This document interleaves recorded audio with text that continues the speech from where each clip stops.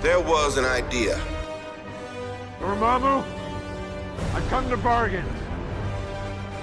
Before we get started, does anyone want to get out? Bunch of jackasses standing in a circle. Baskin-Robbins always finds out. Higher, further, faster, baby. Are you Tony Stank? I am Iron Man. Assemble. What is going on, everybody, and welcome back to part 2 of our Avengers extravaganza. I am Eduardo, and I have been joined today by some ace, acrobatic, athletic Avengers. So, boys, do some flips for us. The gang's back together again, just like last episode. We've got Peaches. We've got Chris. Hey. We've got Robbie. Hello. What's up, guys? Well, that was a different intro. Up is a preposition. Yeah. That was cool. Yeah, I thought we could mix it up, you know? Yeah. Rick Astley's never going to give you up. It's our first ever part 2 on this episode, so... Yeah. On this episode. Yeah. That's true. It is, in fact, the first part 2 on this episode.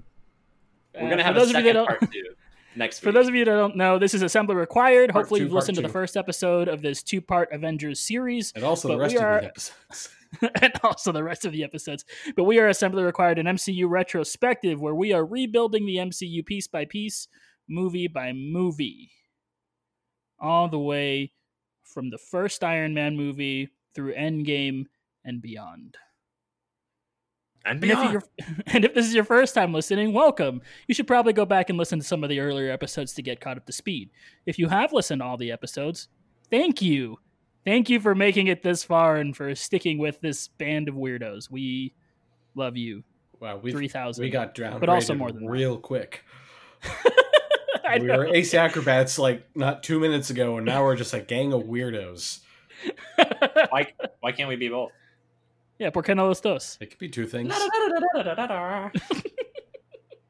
For where we left off at a cliffhanger. There was an argument happening on the world's most boring set piece. Oh my god. No! Already. Right Already. away. I am going to do some flips. He's flipping out. Okay, the world's most mediocre set piece, the helicarrier. There's a lot of disgusted faces looking at me right now. There go all our viewers. Listeners. Whatever y'all are.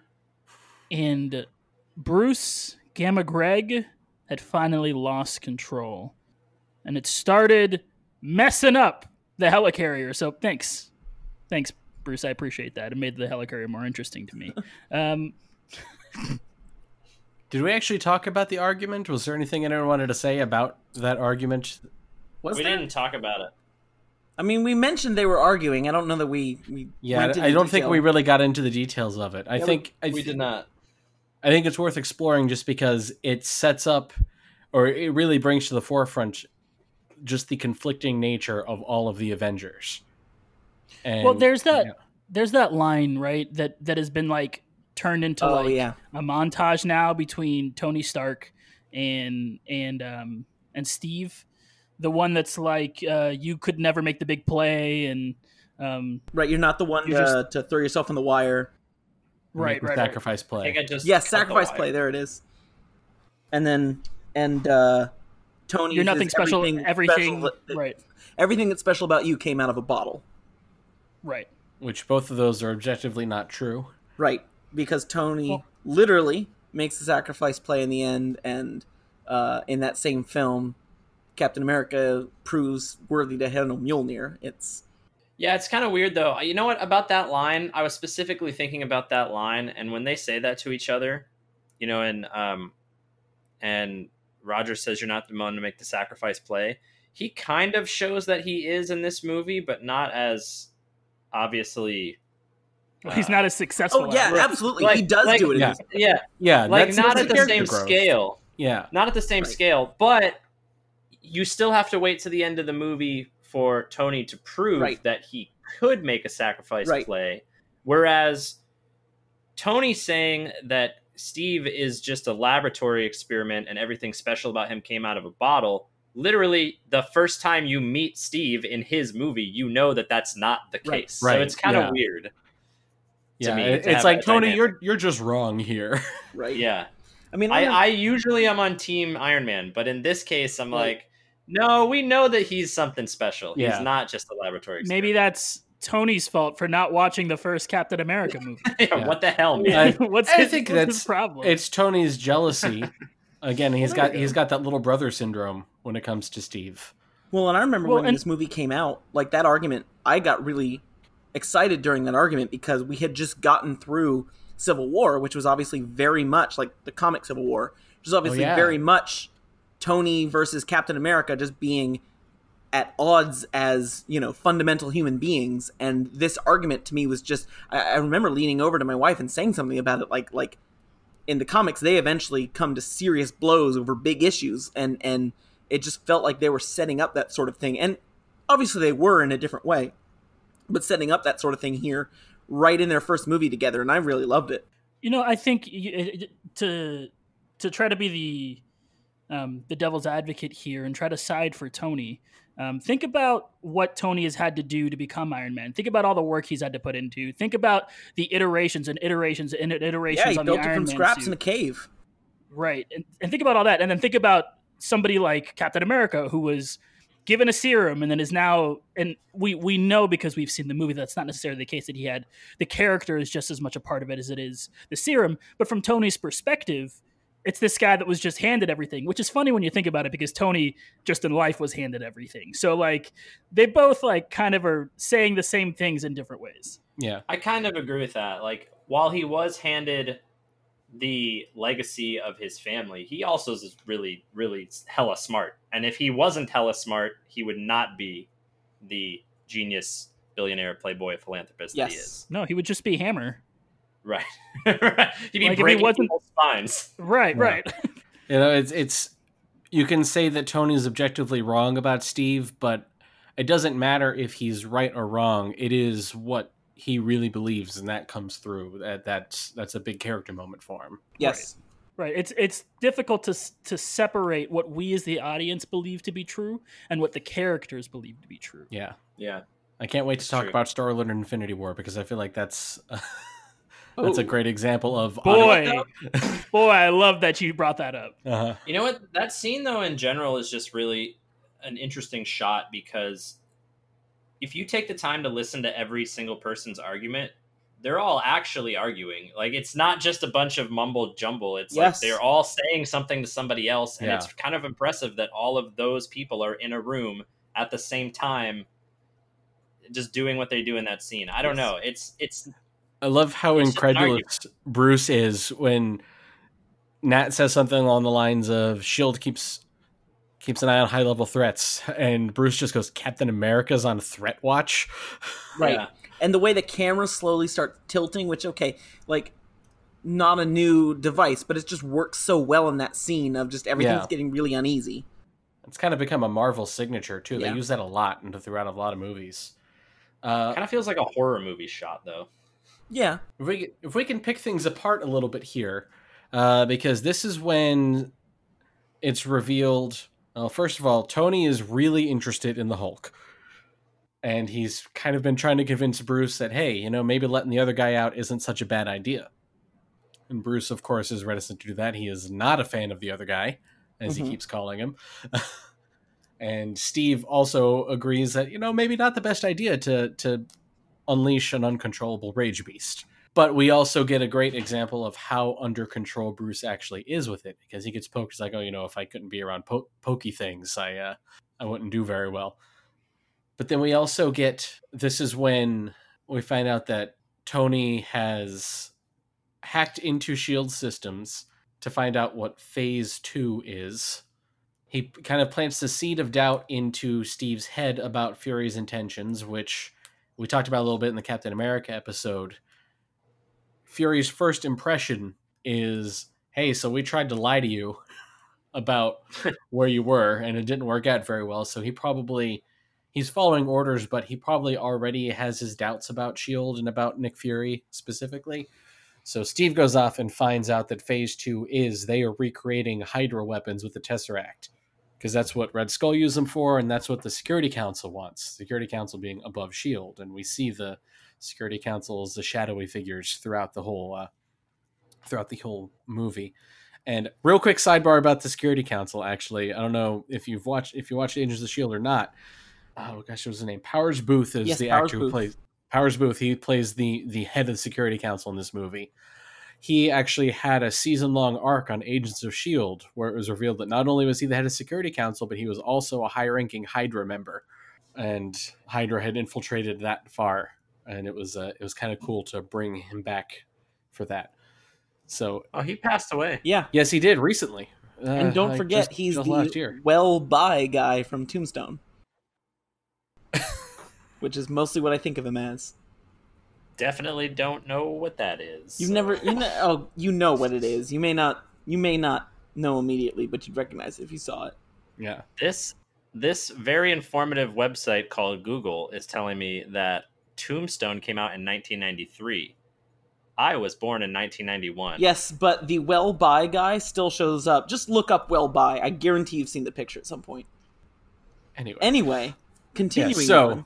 Yeah, so everyone's arguing, and it's really great. And also, we find out that they are making these weapons because of Thor, because of the grudge match that Thor and the Destroyer had in New Mexico, because that supposedly introduced the world to the idea of aliens, which, in light of Captain Marvel, Fury's lying again, probably. I think that's the easiest way to explain it. Yeah, right. Fury's lying again. Yeah. Just whenever something doesn't make sense, just assume that Nick Fury is lying. Right. I didn't think about that, actually. Yeah. Until you just said it. So it doesn't quite fit, but... Right. Are you all familiar with the concept of the Marvel No Prize? No. The No Prize, this is something they did back in the 60s and 70s and beyond, I think, but it goes way back to the early days of Marvel Comics. If someone noticed what should be considered a continuity error and wrote into Marvel, but then also included their explanation of why the continuity error wasn't actually an error, then they would win what was called the No Prize, which was an empty envelope. This contains your No Prize. And it was a big deal if you got a No Prize, because I think the envelope might have been decorated to say that it was the No Prize. So I kind of want my No Prize for saying, well, Nick Fury's lying. That's why this doesn't contradict Captain Marvel. Right in, man. Yeah. There you go. Yeah, maybe Kevin Feige will start giving them out. Your retrospective. Yeah. Anyway, I think that's pretty much everything I wanted to say about that scene. I'm sorry to have moved us into that direction. No. But then the Hulk happens. Well, the Hulk happens because Hawkeye and ex-S.H.I.E.L.D. goons show up. Oh, yeah. And they start trashing the place, which flings people everywhere. And that's how Bruce Banner starts to Gamma Greg out. Now, put on the suit. This whole scene with Hawkeye is awesome. And Peaches, you started to come around on Hawkeye in this movie, correct? You know, when I first saw this, and actually for quite a while of just being more invested in Marvel, I still didn't really love Hawkeye for a long time. And he's the guy with a bow and arrow. Okay, like Tony calls him Legolas in the Battle for New York scene, and I'm like, yeah, he's just Legolas. But watching all of this stuff and then going back and seeing his earlier appearances, Hawkeye is way cooler than I gave him credit for. And knowing from the last episode, Robbie saying that Hawkeye used to be a villain totally makes his role in this movie make a lot more sense. Absolutely. As the one that was turned with the Mind Stone, spoiler alert, which is inside the scepter. But I just think that this is what the future movies did not do right with Hawkeye. This movie got this certain aspect of Hawkeye, I guess, right, but more than being right, it's super cool. How he's got that quiver that has all these interchangeable arrows in it. How cool is that? And he uses so many different arrows in this movie, but when he's attacking the helicarrier and he shoots into the bridge at Fury and everybody, one of his turns into a fucking USB drive. Mm-hmm. Yes. Who has a USB arrow? Wasn't this continued wasn't that whole setup continued in Ultron? Oh, yeah, no, he has a really high-tech quiver. Does he? Yeah, but I think you're right that it was kind of forgotten after that. Maybe they used it a little in Ultron, and I just don't remember it because my memories of Ultron aren't great. But I just his character is a good character, whether you want to call him just a guy with a bow or not. Like he definitely has more development as the movies go on, and I think that it started a lot earlier than people will give him credit for. So Hawkeye's pretty cool. It's interesting you say that, and I don't disagree with any of it, but I think it's really interesting you say it because to me, I guess in the bubble I've always been in, Hawkeye has always been like one of the most popular characters in the movies, like way beyond his popularity, what I feel like his popularity should be given his weight in the movie. So I feel like a lot of people actually agree with you, maybe just not the people you're podcasting with. I think maybe he's an attractive man, so that's I was in in fact favor. thinking of a lot of people that are attracted to men. And I think that also his portrayal, his current-ish portrayal in the comics, paints him way more of a badass than he is portrayed in the movie up until Infinity War and Endgame. And maybe that's a part of it too. Yeah, after Nick Fury, I feel like he's the character who was most influenced by his cinematic portrayal. Yeah, you think so?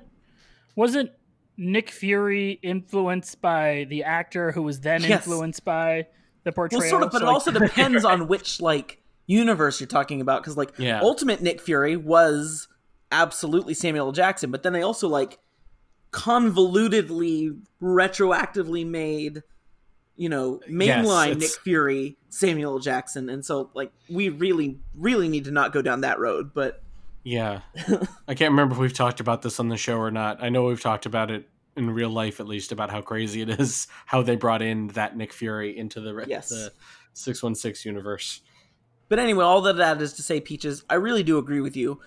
He's low on the list for me in the film, but I do think everything you say is correct. It's just the film has a lot of great characters. He is one of them, even though he's bow and arrow guy. Yeah. It's easy to joke about the archer who was on a team with a god and a super soldier and a genius billionaire, playboy philanthropist, and a super spy. But you forget that he's also a super spy.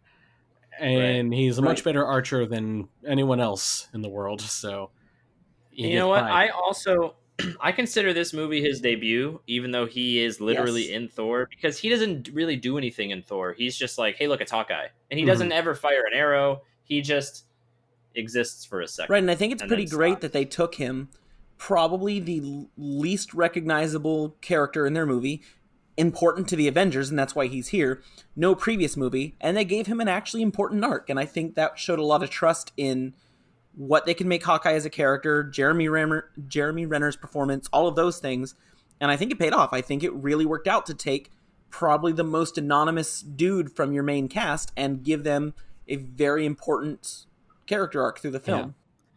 Now, I'd heard, and I don't know if this is just Hollywood gossip, but I'd heard that Jeremy Renner was not thrilled with Hawkeye's arc in this movie. He didn't like that. Yeah, I think I remember hearing that. Yeah, for half the movie, he's brainwashed and doesn't really get to play the character, and you don't get to meet the actual Hawkeye, save for 2 minutes at the beginning until the third act when it becomes the big battle. So he doesn't really get to do anything with the characterization except for a couple fun lines here and there. Which is why I think he had such an important part, and I think his story is one of the better parts of Age of Ultron. Kind of reaching out to the twins and teaching them about being a part of the team, and hey, I'm a guy with a bow, and they let me on the team. Yeah. You're part of the team too. Yeah. But we'll talk about that in a future episode. Oh yeah. I'm disappointed in you. Oh, I did it on purpose. I know you did. That doesn't stop my disappointment. That just makes it hurt even more. So the movie moves on. We're getting that big fight, and one of the turbines gets exploded, and it is up to Cap and Iron Man to fix this turbine together. We get a lot of Cap and Iron Man in this movie, and Captain America and Iron Man's relationship is integral to the first three phases of the MCU. It is so important to the point where a lot of these movies hinge on that relationship. I can tell you several movies off the top of my head that hinge on the relationship between Captain America and Iron Man, Civil War being probably paramount of all of them. Yeah. And this movie, it's interesting how many seeds it sows just from the jump, right? Like you can see, like we already talked about the few lines that were given that kind of pay off later in Endgame, but there are several other like little tiny tidbits that you get that you go, oh wow, they had planned this from the beginning, or they, even if they hadn't planned it from the beginning, they did a really good job calling back to this. Yeah. I love the scene between them here, and I think that they just work so well, even though they act like they don't want to work so well together. Like, Tony's trying to tell Steve the really in-depth diagnostic of how he's going to get the engine to work again, and Steve's like, "Speak English." Right. See that red lever? Pull the red lever and whatever. And I like when he tells him to go over to the relay, and he's like, "What do you see in there?" And he's like, "It appears to be running on electricity." Some form of. Did you know? You're not wrong. Did you know that when he says that, Robbie just said it, Tony's response is, "Well, you're not wrong." And I want to just say that I say, "Well, you're not wrong," like 17 times a day, and I had no idea it was probably from this movie. Yeah. That's true. And I think, I'm so happy you brought this up, Eduardo, because I just, going through this retrospective, this movie more than any other is just making me think of where I was as a fan when it was coming out. This was such a big deal to me. And I think, I don't know if you guys disagree with me, but I just felt watching this that if this whole experiment of the MCU succeeded, you saw that these two, from this movie, you saw these two were going to drive where the whole franchise was going to go. And that's absolutely what happened. You're correct that their relationship and the two of them as characters are incredibly integral to the whole franchise. They weren't necessarily the two most important characters in this film. They just kind of became that and molded the rest of the franchise through the first three phases. And I feel like it's great seeing that it was there from the start, and what we thought was going to happen happened. The two of them came about in the MCU version of Civil War. They're getting basically back together, if you will, in the finale of the Avengers franchise was super important. It's really, really cool seeing the original again and then going back and watching this. And I think everything you said is correct on how important they are and how they play off. They disagree. They're very, very different people who fundamentally don't get along. And I know that's something that like a lot of edgy comic book writers like I know in The Dark Knight Returns, which is, okay, important in its time, but in hindsight, just created a lot of gross stuff in comics. But one of the things that was really important was the writer said, well, Superman and Batman would not get along. And okay, yeah, that's true, but also comic books are supposed to be fun. And that's where we've got with Captain America and Iron Man. They don't necessarily get along. But what's important, and should be important with Batman and Superman, but I'm going to leave DC out of this, is they are fundamentally still heroes. And right here, in this first movie of them together, we have them angry, we have them threatening each other, we have them wanting to fight, and the moment there is a threat, they are heroes and they are working together. They literally save each other's lives in this scene, and it's because what's more important to the two of them is the greater good.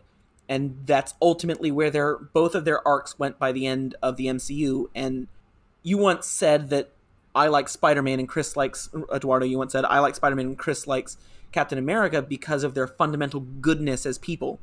And I think that's a lot of where the Steve and Tony relationship circles, is no matter the disagreement, in the end, the greater good is what wins out. I'm over here like crying, man. I thought you guys didn't like it. No. I didn't want to wipe interrupt. some tears away from my cheeks. There's also something to be said about the leader dynamic, right? Like, think about the Avengers. We can say at first glance that Captain America is the leader of the Avengers, right? But you can also make an argument that Iron Man has a role in every single plan the Avengers ever make. He is just as much of a leader as Steve is, or at least he thinks he is. And that power dynamic is something that they struggle with a lot because they both think they have all the answers. Yeah.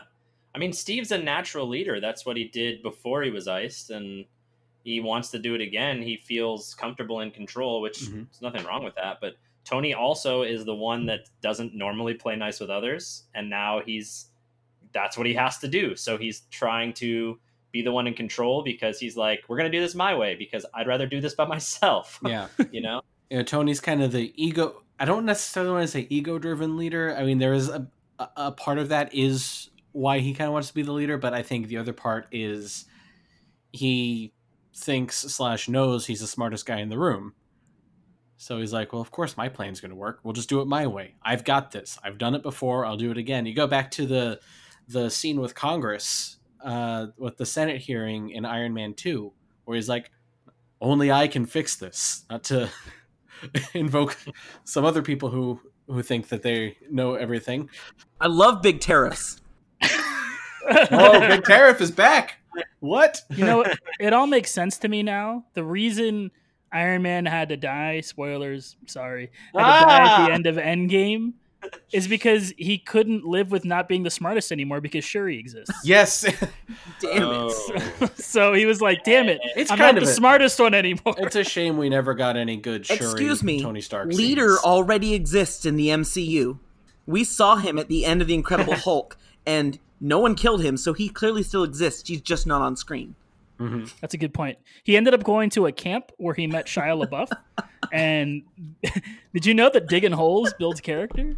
ARMPI to the T. What is that? You're smelling dog? That's me. So you said Shia LaBeouf, and I just figured that leader was walking through the woods. Boy, these are some Actual deep cuts cannibal on Assemble Shia Required LaBeouf. this week. What is running out of your stump leg?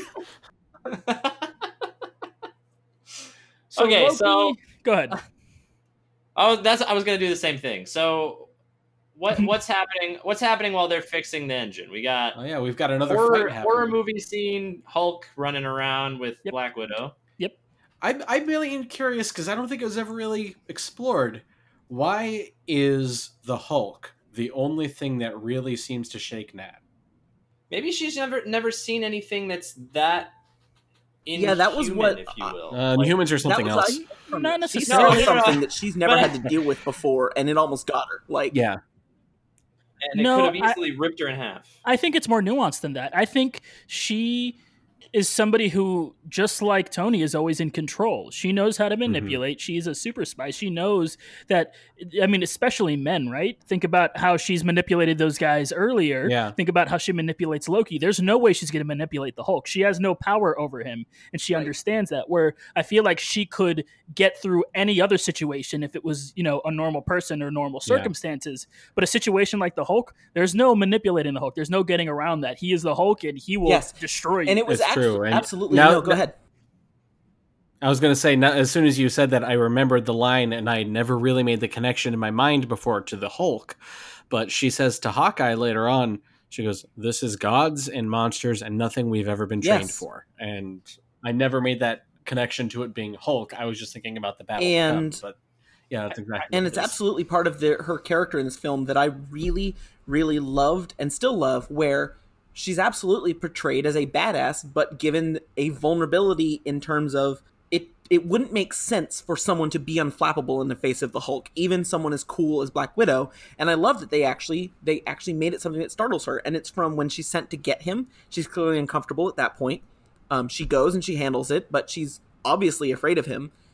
And then she's afraid when she first sees him Hulk out. And to me, and then she still goes, and we'll get to this, but she still goes and helps save the day. But it totally made sense to me as a character to show that even one of the most competent people in the universe is startled by seeing the Hulk. I thought that was important. But I also think there's an element of it, and this may be me being someone who's reading too much in the film, but I've always felt that there's a little bit of guilt to her in that as well. She's the one that brought him, and she said it was just for Bruce Banner and not the Hulk. And then she's telling him, I'm going to get you out of this. And then all hell breaks loose. And I've always taken that there was a little bit, especially with where the two characters went further in the MCU, that there was a little bit of discomfort and guilt over having created this. And also, she's the one that figured out Loki's plan and then didn't stop it. And so I always took that it was not just the Hulk being scary, but also Natasha Romanoff being self-deprecating over having created the situation, even though she didn't, but feeling as though she created the situation and didn't prevent it. She's probably not used to failing.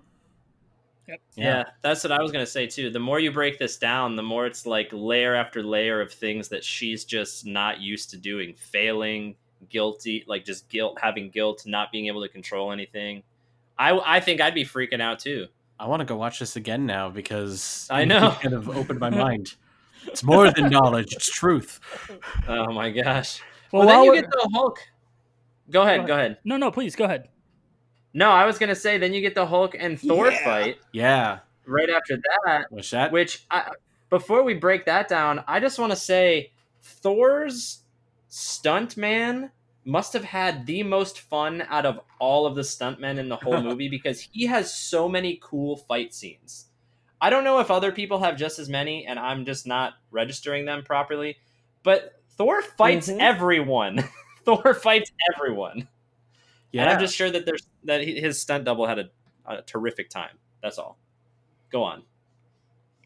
No, I was going Break to say it it's a cool fight scene. Yeah. There's not a lot to break down. It's Yeah. cool. It's Oh, awesome. man. If you haven't seen it, go see it. it's fun. Yeah, one of the It- biggest geek moments you haven't in the film for me was the Mjolnir flying through the helicarrier. It's I like Hulk trying to pick it up. Yeah, him. yes, right after that's Thor also throws him. cool. Yeah, because they never actually. That was the one thing that I noticed that they didn't explain in this movie. They do a really good job of getting you up to speed with everything that you might have missed if you didn't see any of the other movies. I think, except for there's never like a line of dialogue or anything where they talk about only the worthy can pick up Mjolnir. But I guess you do sort of get it. Like if Hulk can't pick this up, it must be that only Thor can pick it up. Maybe that extra little bit before Thor regains his Thor powers in the movie Thor, where they go back to Odin saying, you know, he who be worthy can wield the power of Thor. Maybe that clip was supposed to go into the Avengers, And they and accidentally- instead they put it at the end of Thor because they didn't trust we were smart enough Yeah. to know what they were doing. Is that a no whatever? That's a no I prize. just- I'll That's a- I'll yeah. grant it. I want one. But yeah, it is a lot of fun watching the Hulk get weighed down by just this hammer and then lifting it up and it's just dragging him into the ground because it's immovable. It's a lot of fun. And then the payoff we get later when Hulk and Thor team up and they save the day and then Hulk just punches Thor off the screen because he still doesn't like him. But I also, another thing I like about that scene is that Thor is trying to appeal to the man inside. He's going, "We're not your enemies," banner. Right. Trying Yes, to get him out. absolutely. Thor has a couple really great moments in this, and I'm going to hold off on talking about one until a little bit later because it comes towards the end. But he has a couple really great moments of him interacting with the other Avengers that I think really define his character pretty well. So the scenes move on. Thor ends up getting trapped in Loki's cell as Loki escapes. and Also, we get if I can point out something real quick, that stunt Loki uses, where he creates the fake Loki, baits Thor through it, literally does that in Avengers issue 1 as well. Oh, that's does cool. Yeah, it's a neat callback to the comic. And while all of this has happened, Thor actually ends up kicking Hulk off of the helicarrier, and he kind of flies through. And we end up meeting back up with the Hulk a little later. We end up meeting back with Bruce a little later. And during this whole interaction, we get to see the big gun that Chris alluded to earlier, that the alien technology that they had been studying, that they didn't know about apparently. Okay. And then we get Coulson's death scene. And if you are listening to this, I am putting both my hands up and using both of my my index finger and my middle finger to do quotations. And I'm saying death scene because Coulson is not actually dead. I'm going to be a nerd here. And Okay, so he dies and they bring him back, right? Yeah, they bring him back. Right. They bring him back to life. right, You're But- going to be a but nerd that's not here. really We're not doing important that to this. already. Right. I'm going to be a I- nerd here on this the person MCU podcast. Yeah, the person who's on this podcast. I'm going to be a nerd for a second, if you'll permit me. Well, and I By want the to way- say, no, by the ahead. way, Oh, no. I was going to continue joking. Please say something actually substantial. oh, I just wanted to say, like, even on rewatching this, even after having seen it multiple times, even knowing he's brought back to life in Agents of S.H.I.E.L.D., the Coulson death scene still works really well. I'm still really uncomfortable when I know it's coming. I'm still really stressed out about the death of Agent Coulson. Like, it's crazy how much we cared about a side character dying. And it meant there were actually stakes, and it gave Loki an actual moment of villainy.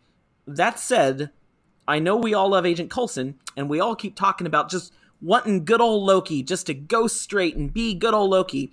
How are y'all who want Loki to go straight and love him so much rectifying the fact that he straight up murders the other guy you like? Because the guy that I like gets brought back to life. Oh, okay. That makes it okay. Like, got it. Maybe an hour later. If he was gone forever, maybe I'd feel the sting more. But like, Coulson, we just mourned you. By the way, here's Coulson on this new TV show. Woo! I guess it makes it sting a little less when nothing really happened. Yeah, he just went to Tahiti. He didn't die. Right. Magical place. For me, and that's a great question. I remember you saying that you were going to hold off on bringing up. This is a great payoff to something you mentioned weeks ago about how we want Loki to be good. And I think even if someone does something bad, you can still want them to have done something good. I will always be sure. Keep going. Yeah, I was gonna say, I don't know. There's something about Loki, because we got more time with Loki than we got with any other villain. We got to see his, for lack of a better way to phrase it, his human side more than we did for any other villain, save for probably Thanos in Infinity War and Infinity War only, and the first 10 minutes of Endgame. But because of that, and because we know him first as Thor's brother, that's how he's first introduced to us, is not as the villain. Because, yeah, if you know anything about either the comics or Norse mythology, and you see Loki, you're going to go, okay, he's going to get up to something when you're watching Thor. But if you go in with a clean slate, or try to, then you're first introduced to him as Thor's brother.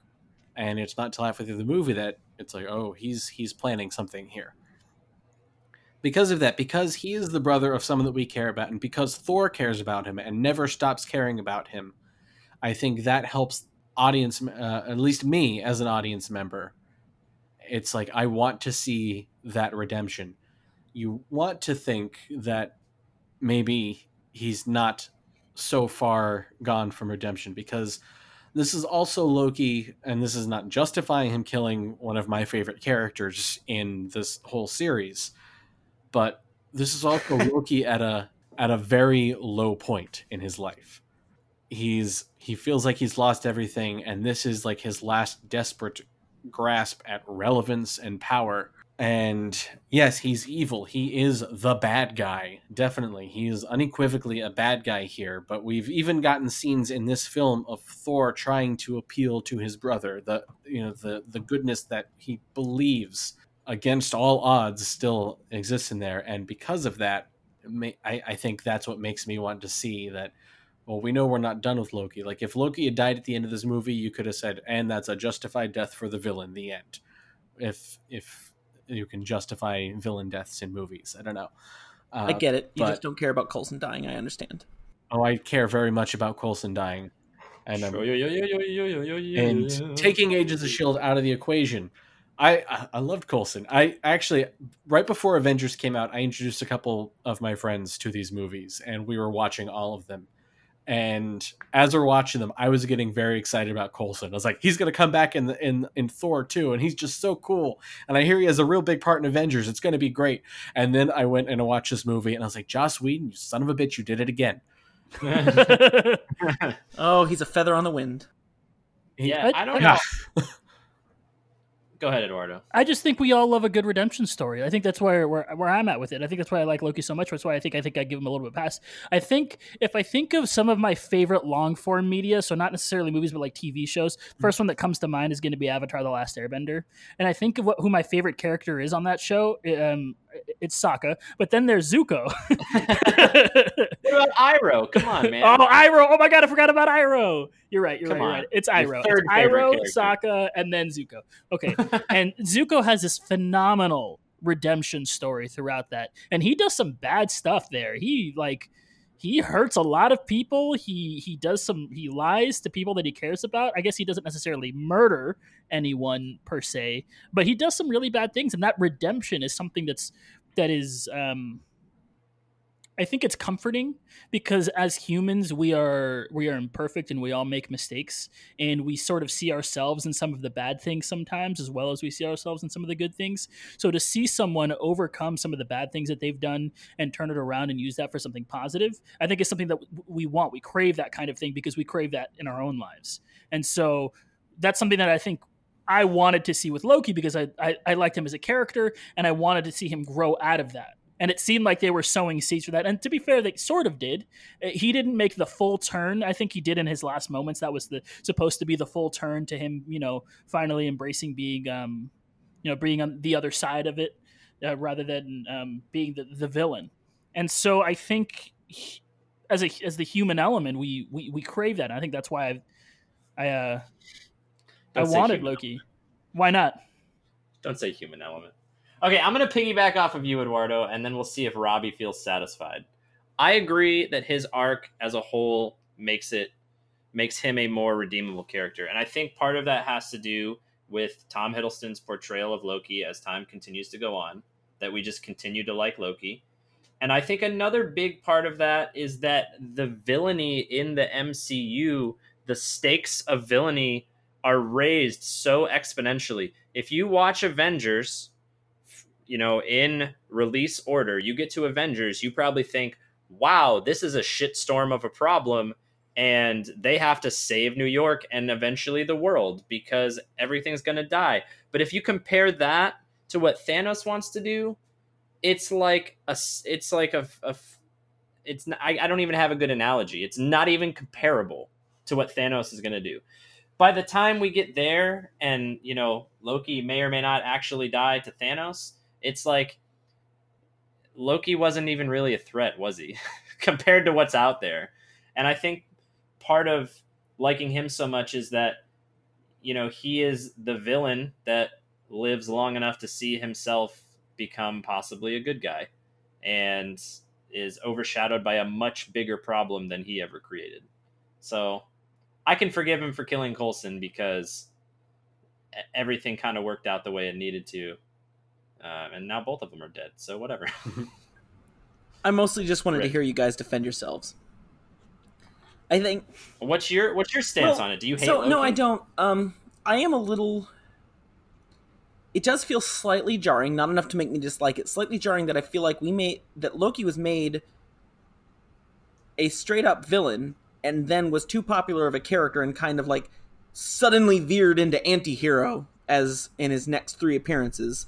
Or like more like almost kind of lovable, mischievous trickster god, which, okay, kind of he is, but in this one they made him hard villain, and then it just felt like that was kind of a little bit just forgotten. I wouldn't necessarily say that he's a lovable scamp. As much as we might crap on Dark World, he does at the end of that depose the rightful king of Asgard and strand him on Earth until he dies.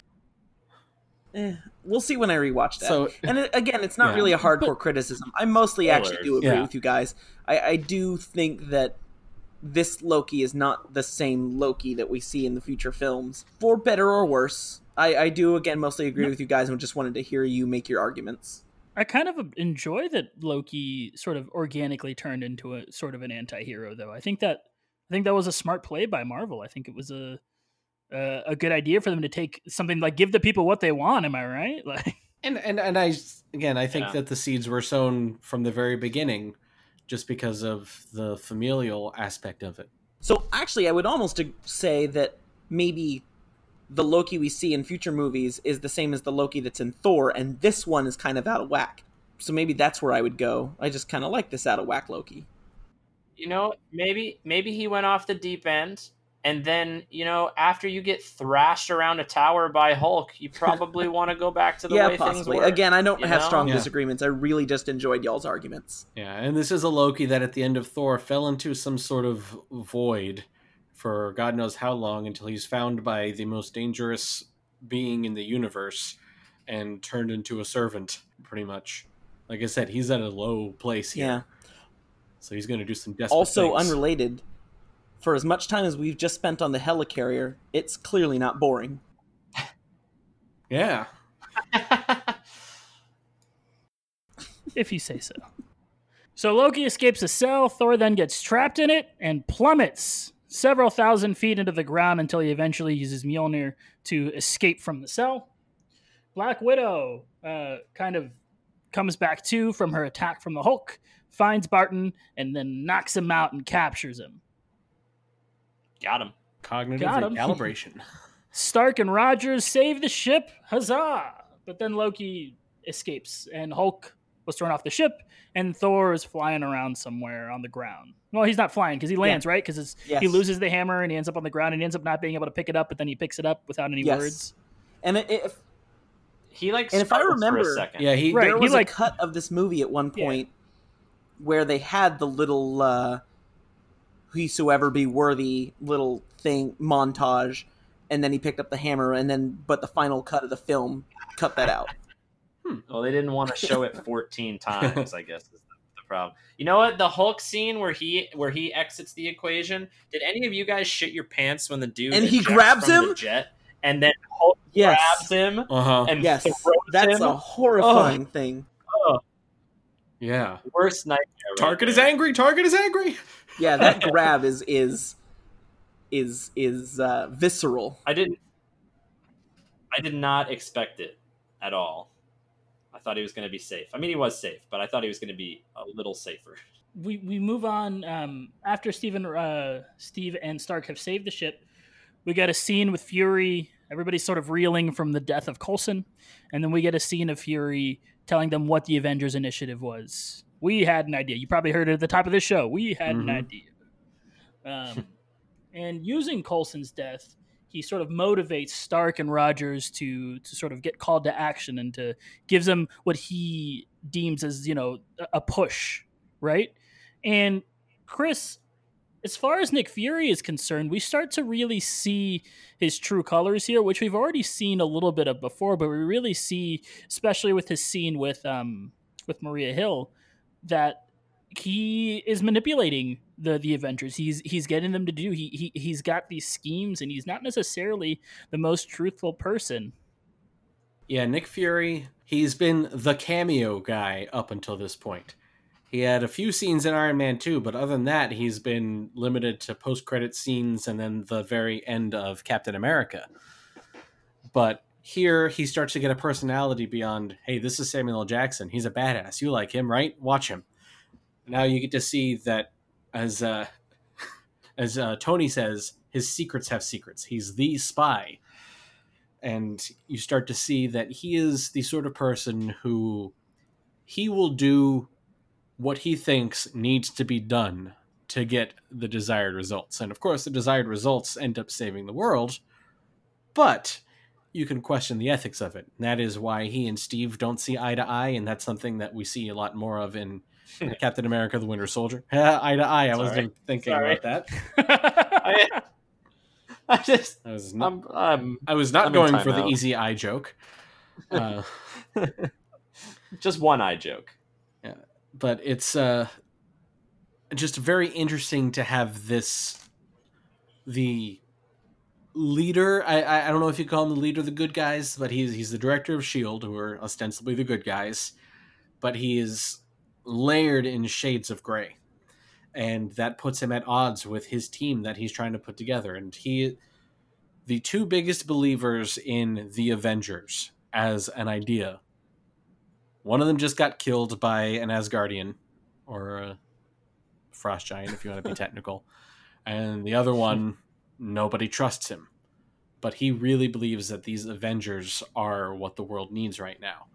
So the fact that there's the great running gag about, Coulson has these vintage Captain America trading cards and he wants Steve to sign them because he's been collecting them. And Nick throws them on the table and says, these were in Coulson's jacket. Guess he never did get to sign them. And it's the trading cards and they're covered in blood.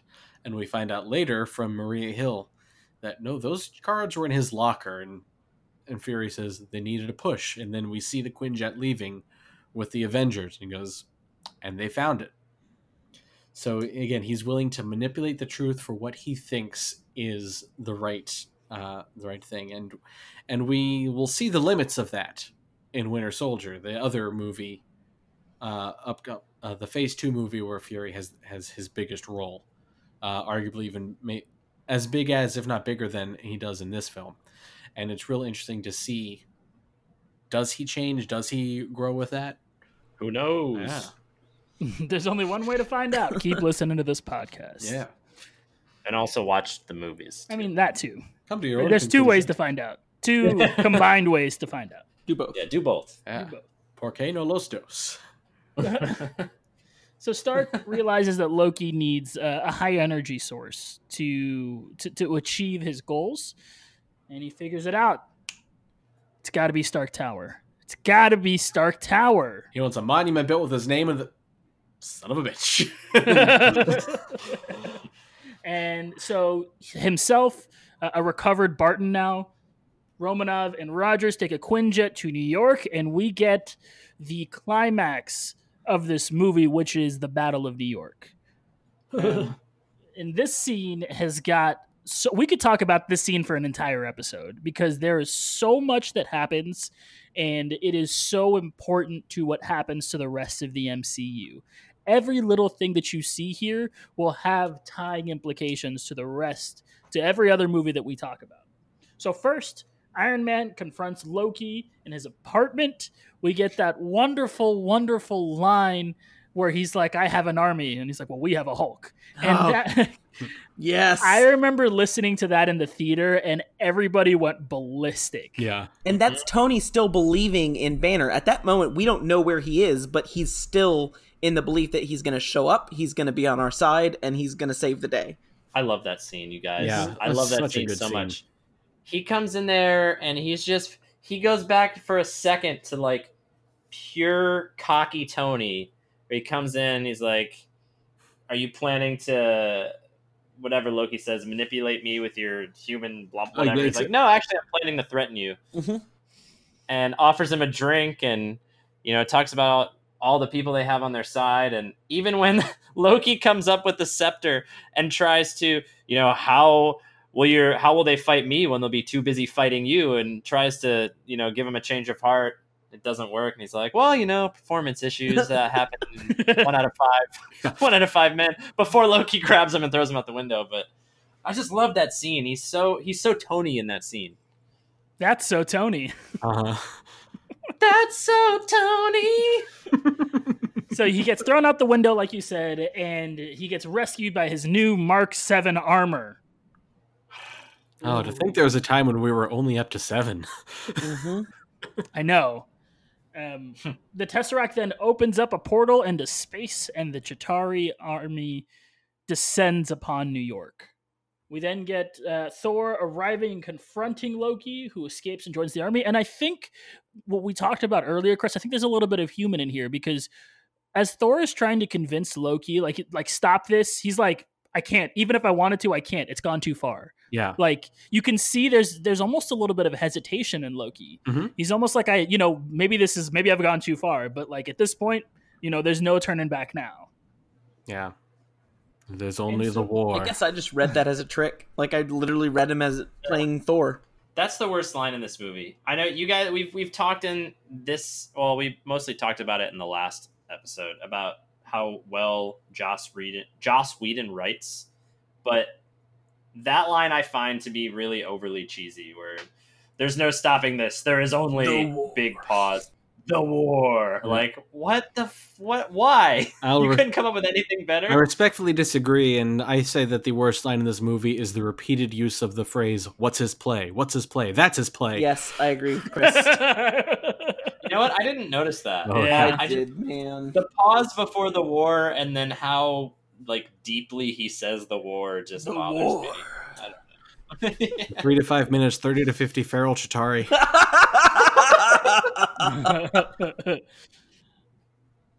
What a callback. So conveniently, we then get all of the heroes all in the same place at the same time, including Banner. And Banner reveals that he's always angry, which is a meme to the extreme. And that line at this point is something that will live on forever. I'm a big fan of, well, this all seems horrible. Yeah. Then we finally get the scene. The scene. A bunch of jackasses standing in a circle. We get that scene, which, if I can say, is the most satisfying scene in all of the MCU. Of any, for me personally, if I can think of any scene that satisfies me, it is that circle team up right there. Even if the Avengers isn't my favorite MCU movie after watching all of them, that tiny little bit of them all just standing in a circle, like getting ready, is just the coolest thing. Now, Robbie, I think if there's anybody else that really, and not to say that you guys weren't affected by this, but somebody who really harkens back to this scene in particular as being the precipice of the realization that this is really happening on screen for you, it's you. Yes, my apologies to all our listeners and the three of you for how much I'm about to nerd out. Because, oh my god, watching that in theaters, and I had seen the moment where they're standing together in the advertisements leading up to the movie, which, again, as I've said, I was really skeptical that they would pull this off in any way that would make me happy. And that moment, so Banner hulks out, that's my secret, Cap, I'm always angry, punches the thing in the face, it dies, that glorious, glorious music starts playing out, and I know we're going to talk about the soundtrack a little bit, but oh my god, the Avengers theme is the theme of our generation, and it starts playing as he hulks out, he punches the Leviathan, and then we get that scene, that circle shot of them standing together, and that is one of the most memorable and important moments to me I've ever experienced in a theater, when I vividly remember, like it was yesterday, leaning over to my wife and saying, this is the movie I've waited my entire life for. And I never, ever, ever, ever, ever thought I would actually see a satisfying, exciting Avengers movie. I was actually seeing the Avengers on screen, and it wasn't just, okay, cool, I get to see the Avengers, these heroes I love are on screen. That would have been enough for me to at least be happy. But I was seeing him in a good movie, and I wasn't just biased about that. Everyone loved this movie. Everyone in that theater around me loved this movie, and I was just so... I can't remember ever a time that new media just satisfied me so thoroughly, and it just ends up just being so great, and it's just, and then it immediately transitioned into all of them being cool. Like, it's not just here's this cool shot that we can use in advertisements. It immediately goes to them being the Avengers. It immediately becomes Captain America giving them directions, and it's cool and it's convincing, and it's Steve Rogers, that one that we've come to love, but that wasn't something that was necessarily something we could assume at this time, that Chris Evans was being this convincing leader to these heroes. But then, he's giving them directions, the directions that make sense. And it goes all the way up to, this movie is full of fan pleasing moments, fan service. But one of the greatest moments of fan service in this entire film is we've established the characters, we've established what this fight's going to be, and he turns to Hulk, last time we saw them together, he doesn't trust him, and Hulk, and then Hulk turns him, smash. I can't even tell you guys, like, how much I freaked out. Like, I remember the Darth Vader scene at the end of Rogue One. My wife described me in that scene as, it's just like the time Captain America said Hulk smash. Because I remember just being literally on the edge of my seat and acting like a child. I was so excited I was seeing this on screen. And I still feel that way when I rewatch it. It's so good. I wish he said Avengers Assemble, but we get a real good payoff of that line several movies down the road. And believe me, I'll geek out again then. But oh man, it was just so good. And then you get shots of all of them being their iconic character, of Thor using his lightning, of Captain America throwing his shield around, of Iron Man using repulsors. It just goes so great. And just as a longtime comic book fan, I've been really defensive in the past of proper devotion shown to your source material. And the MCU does take liberties, but I'm willing to admit that I think a lot of those liberties, and I say this as a pretty haughty comic book fan, I think a lot of the MCU's liberties make it perhaps even better than its source material, and that's really, really something I don't say easily. And this fight scene in the Battle of New York, I think, is where that really started to happen. But it was also, I felt like I was being catered to as a comic book fan for really the first time. Maybe the Spider-Man movies, but like, so the Dark Knight movies are good, but they're what Batman would be in a real universe, appealing to a massive audience. And that is not necessarily a criticism of them, but they've never been, hey, these are the guys you liked on the pages, and we're just going to bring them to screen. And that's what this movie was. And I was so blown away that it happened. And that's just a part of our world now, because the MCU has just made so much money. But at this time, that really wasn't part of my world. And it was just so, I just loved it so much, and I still love it so much, and I will calm down now. But I do want to ask you guys, and Captain America spends most of this fight in his mask. As you know, the superhero, we got to take the mask off because masks are stupid and ridiculous, and no one wears masks. But in this movie, until the very end of the climactic scene, Chris Evans is wearing his mask. And like, just little stuff like that, like, they're embracing being a comic book movie. But I just wanted to ask you guys, just because I want your reactions after Hulk smashes, after we pan out through the Battle of New York. I want everyone's reactions to what their favorite shot or action sequence is. Okay, I can say this because to peel the curtain back a little bit, Robbie had asked us this before the show, and when he asked us, I knew immediately what scene I wanted to, and it's when Hulk and Thor are on the back of the Leviathan, and Hulk like sticks something in the back of the Leviathan, and then Thor uses the hammer to like smash it into its back. I thought the sequencing there was so cool, and then we get that fun shot that Chris talked about earlier of Hulk punching Thor after they're done kicking ass. Yeah, I thought that was, and I love that. Yeah. Absolutely, and I think that shot is even more important to the entire MCU, if I could real quick, because that's the end of our first Avengers tracking shot, which we now, that's just become part of the MCU, and sometimes you don't even notice it's happening, but that's like maybe the hallmark after the theme of what an Avengers movie is, that action tracking shot. You get Black Widow starts it with Black Widow hijacks a speeder, then it pans to Iron Man knocking a bogey off her tail, and as Iron Man flies, he lands on a bridge, and this is all one shot. Lands on the bridge, helps Captain America, they do their cool beam deflection thing, and then he flies back over, and as he flies over, we see Hawkeye sniping Chitauri, and then the tracks an arrow, and the arrow flies over, and we get the shot you were talking about as the arrow flies over, and then we get Thor and Hulk on the top of the Leviathan. And like that track, it's really cool in hindsight to watch. When I was in the theater, I'm sure I just thought that was a cool shot. And now when I watched it, I'm like, that's the Avengers thing. Like, that's the thing they brought back in the movie. And even in Age of Ultron, that shot is cool. Yeah. Yeah. It's the cinematic equivalent of a 2-page splash in the comics. It's amazing. Yes. Yeah. Oh, ooh. Yes, Chris. That's brilliant. I probably heard that from someone else at some point in my life, so I will not take credit for it. No, take credit. Okay, it's me. I'm brilliant. I made this. So what was your... Oh, gosh. So what was your favorite? I just got to say, first of all, that we talked about this in the Thor episode, how sometimes our opinions are so different and sometimes they're exactly the same, and this is one of those times when it's exactly the same, with the caveat that I did not come in as someone who was familiar with the source material all that much. I just knew them through the movies. But up to and including, I showed, you couldn't see because you're not in the video chat, but I had written in my notes, Cap saying Hulk smash, because I remember seeing it in the theater, and when he did that, I got so excited. I just thought that was so great. And seeing them all come together...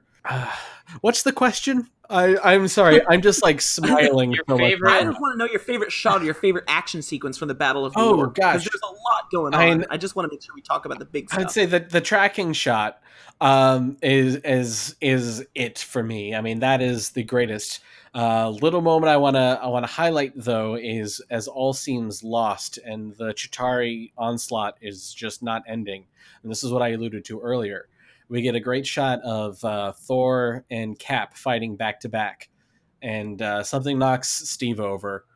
Thor reaches his arm down, lifts him up, and says, "Are you ready for the next bout?" And Steve says something along the lines of, "What, are you getting tired?" And that, I remember, I think even in the moment, I loved that because you have Thor here, and as we've established, I was already a big Captain America fan.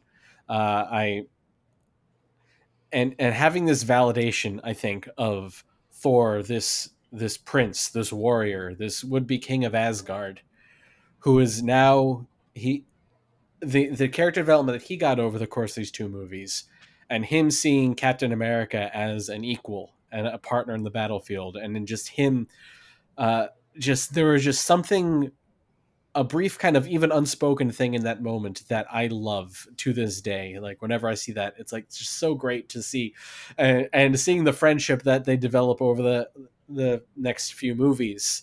You know, we get moments of it here and there with I see you've copied the beard and Infinity War, but just this acknowledgement from someone who is he's the most powerful of the Avengers, or at least of this initial team of Avengers. The strongest Avenger. Debatable to some, but just from raw power, I mean, he can call down lightning. He's a god. So, but to see him acknowledge Steve and by extension the rest of the team as well, Right. now starting to see them as teammates and equals and partners, I think is just a really great moment. And it's just Man, you grabbed something I'd never even caught. it's just a quick moment in the midst of all this battling, but it for whatever reason, I'm not sure why, but it really resonated with me the first time I saw it. Man, I can't even say anything now because y'all covered everything.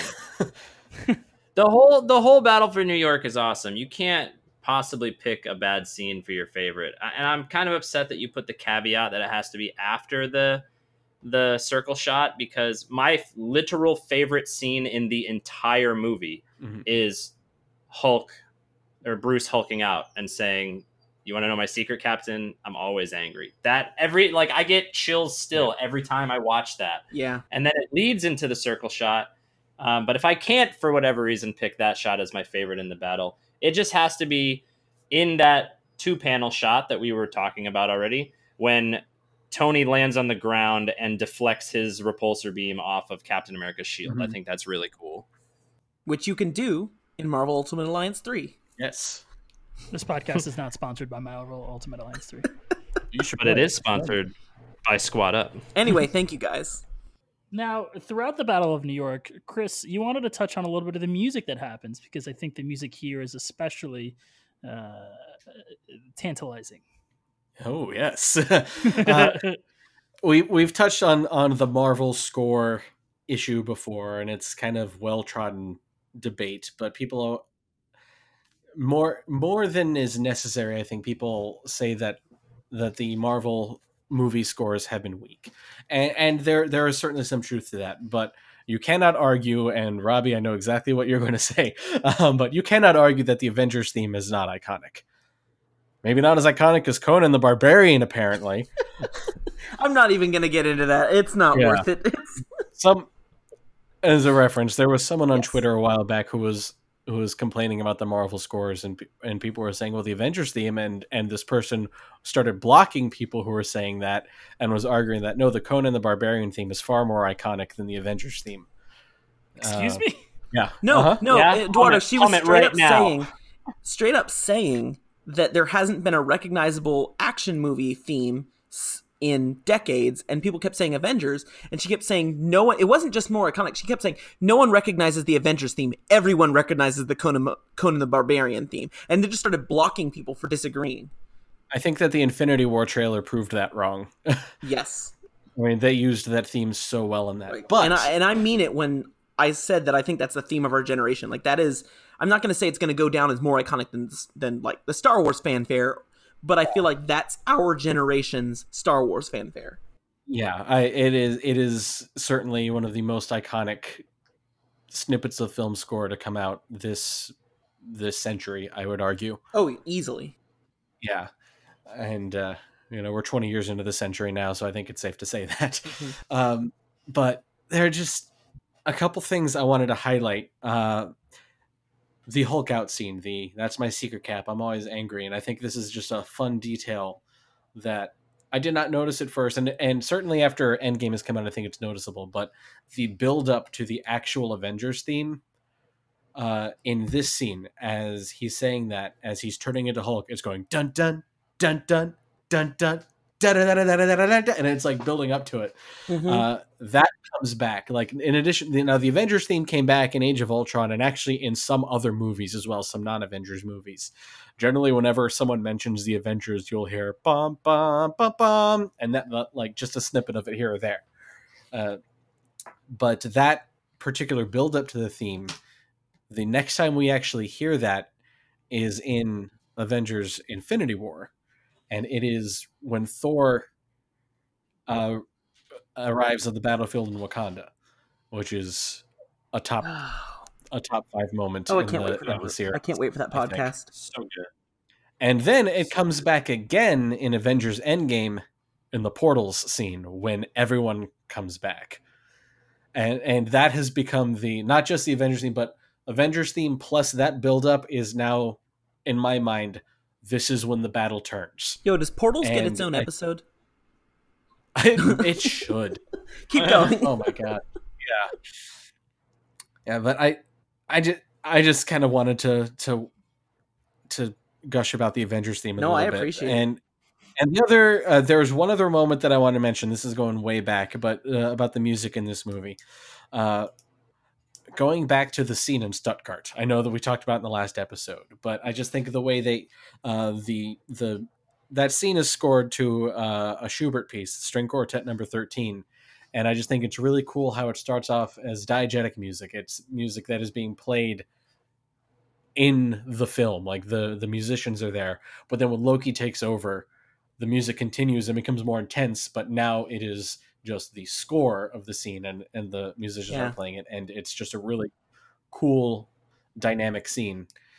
So yeah, I think the music in this film is great. Alan Silvestri is the composer, just like he was for Captain America, the First Avenger, and he returned for Infinity War and Endgame as well. And I think he does a great job, and he created this great theme that will go down in history as one of the great heroic themes of cinema.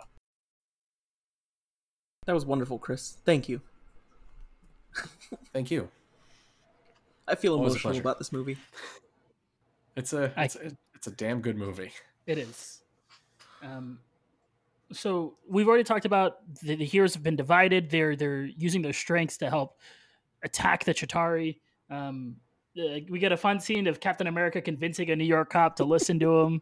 And man, that still works so well. It's still so funny. Hawkeye knocks Loki off a speeder and into Stark's apartment where Hulk beats him, and this is just a phenomenal scene as well. You can see Loki really start to get unhinged here, and then Hulk just smashes. He just smashes Loki all over the place, and it's great.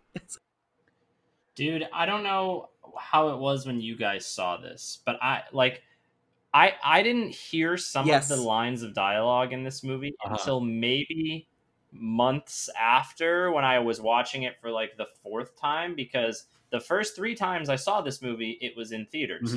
And all 3 times, that scene specifically had everybody in the whole theater just in an uproar. They were so happy that Loki was getting just smashed all over the place. And they're all cheering every time Hulk said puny god. And I didn't hear puny god until, that 3 or 4 months after thing. There were a lot of lines like that, but that one in best I could describe the reaction to that scene was straight up screaming, but like not horror movie screaming, just excited screaming, like a roller coaster screaming. And I absolutely did not know about puny god. People were referencing puny god, and I didn't know what they were talking about. I had to go find a bootleg video on YouTube to hear puny god. Which means that there were people in theaters that probably didn't cheer that loud or that long. So that's also kind of surprising to me. Well, you go back and you see it, see a morning show or a matinee. Yeah, that's true. Was it one of you guys that was telling me that they told Tom Hiddleston what was going to happen in that scene, but they didn't tell him when? Oh, yeah. I remember reading that one. Genuine. Oh, so I think maybe Tom, my roommate, said that to me. I guess that they strapped him up for that scene, and they gave him this enormous amount of dialogue. I guess not enormous, but it was lengthy enough. And they told him they were going to yank him, but they didn't say when. Oh, so the look on his face is supposedly. Yeah, if I remember correctly, what it was they yanked him. They did the same thing with my favorite jump scare of all time. What? Sorry. I said they did the same thing with my favorite jump scare of all time in the 7th episode of The Haunting of Hill House. Oh, yeah, They did not tell yes, them they did. when that was going to happen. Yeah, if I remember correctly, Yeah. the Loki Oh. scene is they just every time they shot it, pulled him at a different time, so he doesn't know, and it's Oh, that's great. yeah. I didn't know that. That's awesome. Look, I had trivia. Hey, Peach is Wow. coming through. The World Council then goes over Fury's head and launches a nuclear missile at New York. Bum, bum, bum. Oh, We then get no. so there's a shot that I want to talk about in this, where it's I think he had just been blasted somewhere. It was Cap, and he's sort of watching all the wreckage and happen. And there's sort of the white noise in his ear. You can sort of see everybody rushing away. And earlier in the movie, when we're talking about the big scene where they're all arguing with each other, there's a point where Bruce asks Nick if he's building weapons of mass destruction. And as an American, I hear the words weapons of mass destruction and I cringe. That when they said it in the movie, I was like, ooh, they said it, they went there. And during this scene in particular, I've got very, very there were lots of undertones of 9/11. I don't think it was supposed to be exactly the same thing, obviously, because there were no aliens or anything like that. But the feeling of being New York in a disaster, at least for me, somebody who was alive during 9/11, who remembers that very vividly, I got a lot of that feeling from this. And I think it was on purpose. I think they were intentionally calling back to that because they were calling to how you felt during that time, how America felt, and Captain America is, Yes. America. And I clearly, reading between the lines, the Department of Defense was not okay with that, and not okay with kind of the dark overlords of S.H.I.E.L.D., because they got a lot of support in both the Iron Man movies and Captain America. The Department of Defense was happy to help with these blockbusters and lend their help. And then we really get almost nothing military-wise in the Avengers, and that wasn't that they didn't want it. They asked for it, and I actually have a quote from Phil Strubb of the Defense Department's Hollywood liaison about working with this movie, and it was, "We couldn't reconcile the unreality of this international organization and our place in it.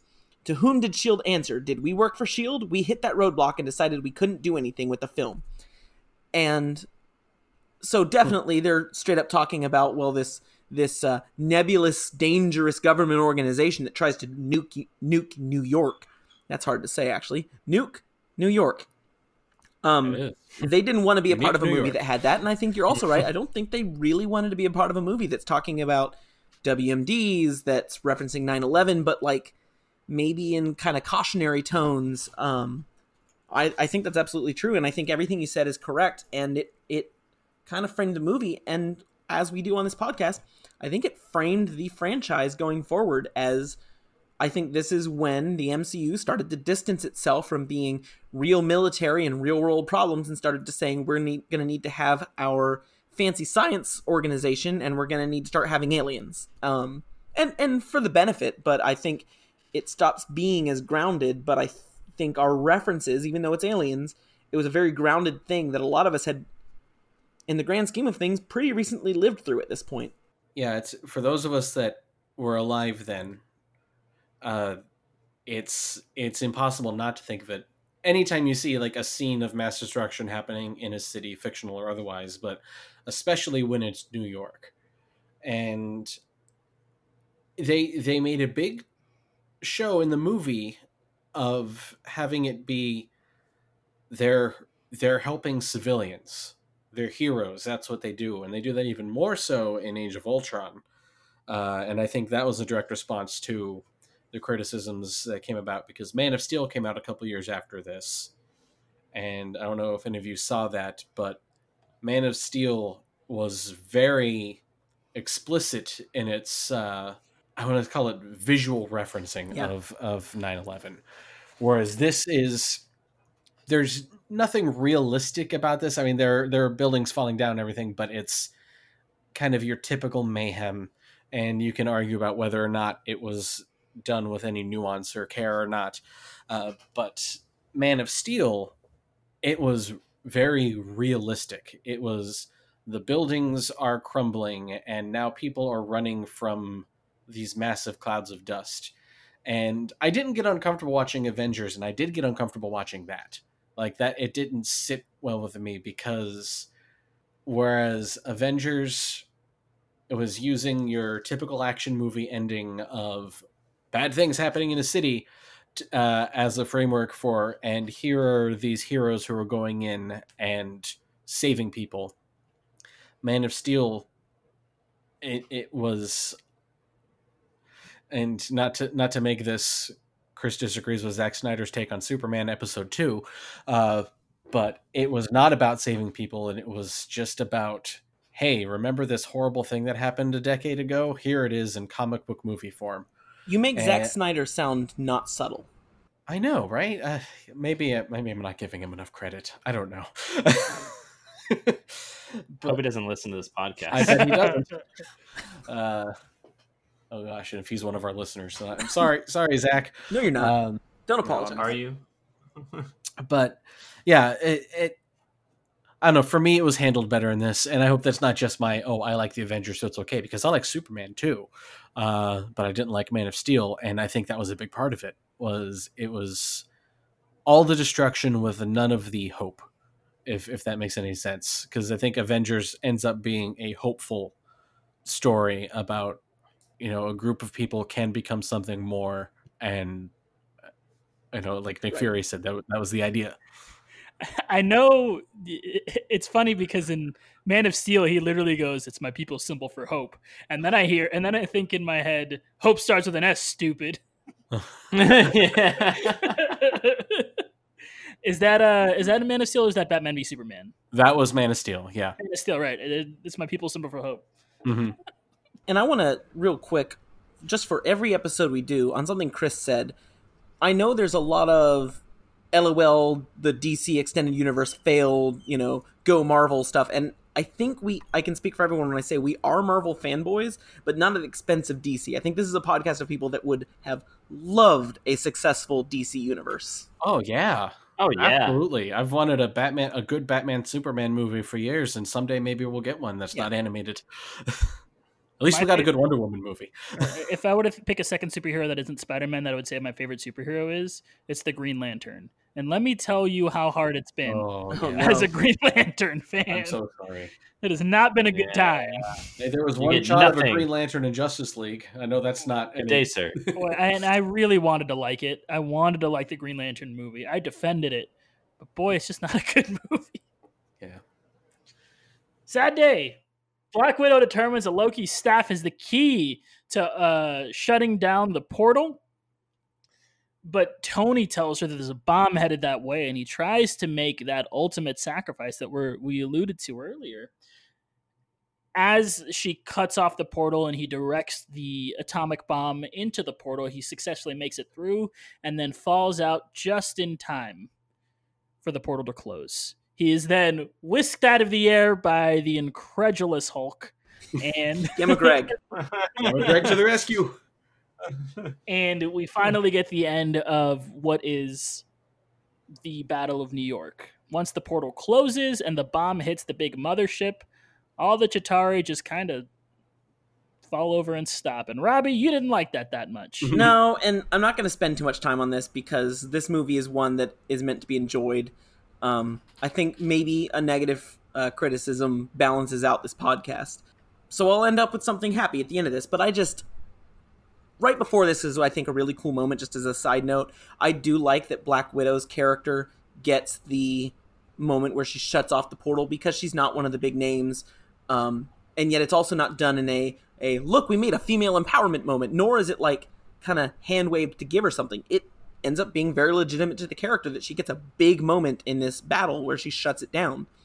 And then she shuts it down and then everyone just dies. And honestly, it's just kind of a lame cop-out. It feels just a little too convenient and weird that, oh, well, you kill the mothership, they die. Okay, that's great.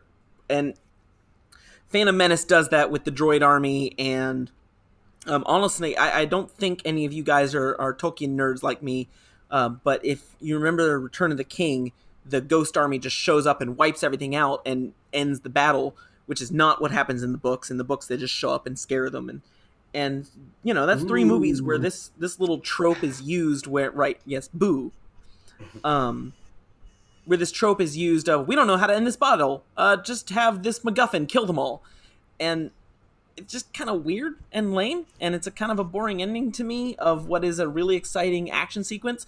I don't see how it couldn't have been just the Avengers stemmed the invasion, and now the Avengers and the whatever SHIELD, the military, clean up what's left, because they had done quite a bit of damage. I don't think after closing that portal it would have been unbelievable to win the battle from there. But it just felt a little too convenient to me, and it's kind of leaves the slightest of bitter tastes in my mouth in a really delicious meal. Yeah, but I think to counter your point, there were still enough of them there that would have been a pretty decent fight afterwards, and I think they have already reached the climax of the fight there. So what do? Do they get the SpongeBob voiceover guy and go 3 hours later, and they're at the end of the fight? I honestly think you can handle a montage. It's just a brief montage of showing what's left getting whipped. As long as Hulk goes, Leedle. Okay. I think though that it's not the ideal ending, but the emotional climax of it is Tony going to make that sacrifice, and to have him do that and then have him wake up and go, okay, well, there's still about 20 guys downtown we got to beat up and have just a couple more punches. Right. That would not have been satisfying to watch at all. You know what it makes me think of? It makes me think of the ending to Independence Day. Oh, yes. Yeah. Peaches yet again has not seen a movie. You've never seen Independence Are Day? you kidding me? No. But see, I actually think I know the line "Welcome to Earth" because someone I used to live with said that all the time. And I actually think Independence Day is a good example of how to do this well. And that's not at all saying Independence Day is a better movie than Avengers, and it's not even close. But I do think Independence Day handles it well of they take down the big ship, and then it's just, in, I think, an honestly believable hand wave of, now we know how to take them down, we'll take down the rest. And I accept that in Independence Day. I think you still get that emotional core while, handling what's going to happen. I don't think having the Avengers pick off the last few Chitauri would necessarily have been important to see on screen. No. I got to disagree with you too, Robbie, because my butt was so clenched from Tony falling to the earth. I thought he was dead. I was really scared that he was dead, and I would not have been able to handle anything else after that point. I think they needed to end it there because it was like, is he dead? Is he not dead? It's resolved rather quickly, all things considered, but I was really worried that I was going to lose my favorite character. Don't tell future Peaches what happens. But I don't know. I think it was a great ending to the battle. I don't know. I don't see any problem with it. But you did say you were nitpicking, so. Yeah, I am literally partly nitpicking just to balance out the love fest that is this podcast. Yeah. Yeah, see, I just think it's imperfect, but it's better than the alternative. I think That's it's possible. more satisfying. I could be convinced. So the film then reaches its end with Fury having a nice montage about how the world needs the Avengers and how when we need them again, they'll be there. And Loki is then taken back to Asgard with his brother Thor, which sets up the Dark World, which we're going to watch here in 2 episodes, so get ready for that one. And then we get the post-credit scene, the first one being... Oh, and Bruce is going off to work with Tony. You're right, Bruce is going off to work Later, with Tony. losers, we're going to go science. Yeah. And the other reports that humanity is too dangerous to rule, and that it is revealed that he is speaking with Thanos. I have one gripe, if we're going to talk about retcons. One grape? Yes, one grape. Okay, say you're Thanos, right? Say you're Thanos, and you're trying to get your hands on the Tesseract because you know it's an Infinity Stone. Do you give the person who you have asked to do this your one other Infinity Stone to get it done? Oh, hey, I need these Infinity Stones. Let me give you my only one so you can go get me another one. I legitimately think putting the Infinity Stone in the scepter is actually one of the weaker choices in the entire MCU. It could have been in so many other places. Maybe he just wanted to remain as anonymous as possible in the beginning. Like, he wanted to collect these stones and he didn't feel like doing the work, or he didn't want to, I don't know, maybe he was trying to be a little stealthy for a while. I don't know. Does that sound like the Thanos we finally saw on screen? No, but obviously he's went through some shit. I think there were definitely some character changes. Yes. Up until Infinity War, and this Right. is just one of those that just doesn't kind of match And this up. being a retrospective, I think that's what we're actually supposed to talk about. Yeah, leading That's up my to last Infinity show note, War. I know. It's Thanos, and I've said this before, not on this podcast, but I once said that the Marvel character that I most identify with is Ronan the Accuser, because I've also had bosses who sit in their office and have people do things that they should just be doing themselves. I've never had such a boss. Ooh. Yikes. Wait, you mean sit at the office or go on a 4-week vacation? It depends. Back to back to back to back to back. I've had multiple jobs. Anyway, but you do see that Thanos is all about, and it actually even comes back in Endgame. I know there's a retrospective, so we'll talk about it, is that in Endgame, we see Thanos from Guardians of the Galaxy era, where he's still having his minions go off and do it. This is before he's decided, he's had that moment of, fine, I'll do it myself. Because as soon as he decided to do it himself, he got all the stones in a week. He should have been doing this a lot longer, but it's all about, I'll have Ronan get me this one. I'll have Loki get me that one. And he has no reason to think, that Loki's going to, him giving him the Mind Stone is dumb in retrospect. And clearly they did not have the idea that that was going to be an Infinity Stone. They even probably didn't have the idea that the Tesseract was going to be an Infinity Stone. The Tesseract was just a Cosmic Cube stand-in, because that's the one other thing Thanos is always trying to get in the comics, is a Cosmic Cube. Yeah, that's what I assumed. It was the Cosmic Cube. It was, and for a long time I thought, nah, that won't actually be an Infinity Stone. It's the Cosmic Cube. Then there will be also Infinity Stones. Yeah, but it's interesting to note that Thanos was in this movie almost by accident. It was not a grand plan. They call it the Infinity Saga now, but that was not what their plan was at the beginning. Their plan was, let's get to Avengers and see if we can do that. And they knew that they wanted Loki to be working for someone. And Joss Whedon just said to Kevin Feige, "Hey, could I make it Thanos?" And Kevin Feige said, "Oh yeah, that's a good idea." And that's how we got Avengers Infinity War. Was just Joss Whedon shooting a shot and saying, "Could I use Thanos?" And Kevin Feige going, "Yeah, that's a good idea." Which is why, it is definitely a retcon, a later idea that the I almost called it the Cosmic Cube, that the Tesseract and the Scepter are both Infinity Stones.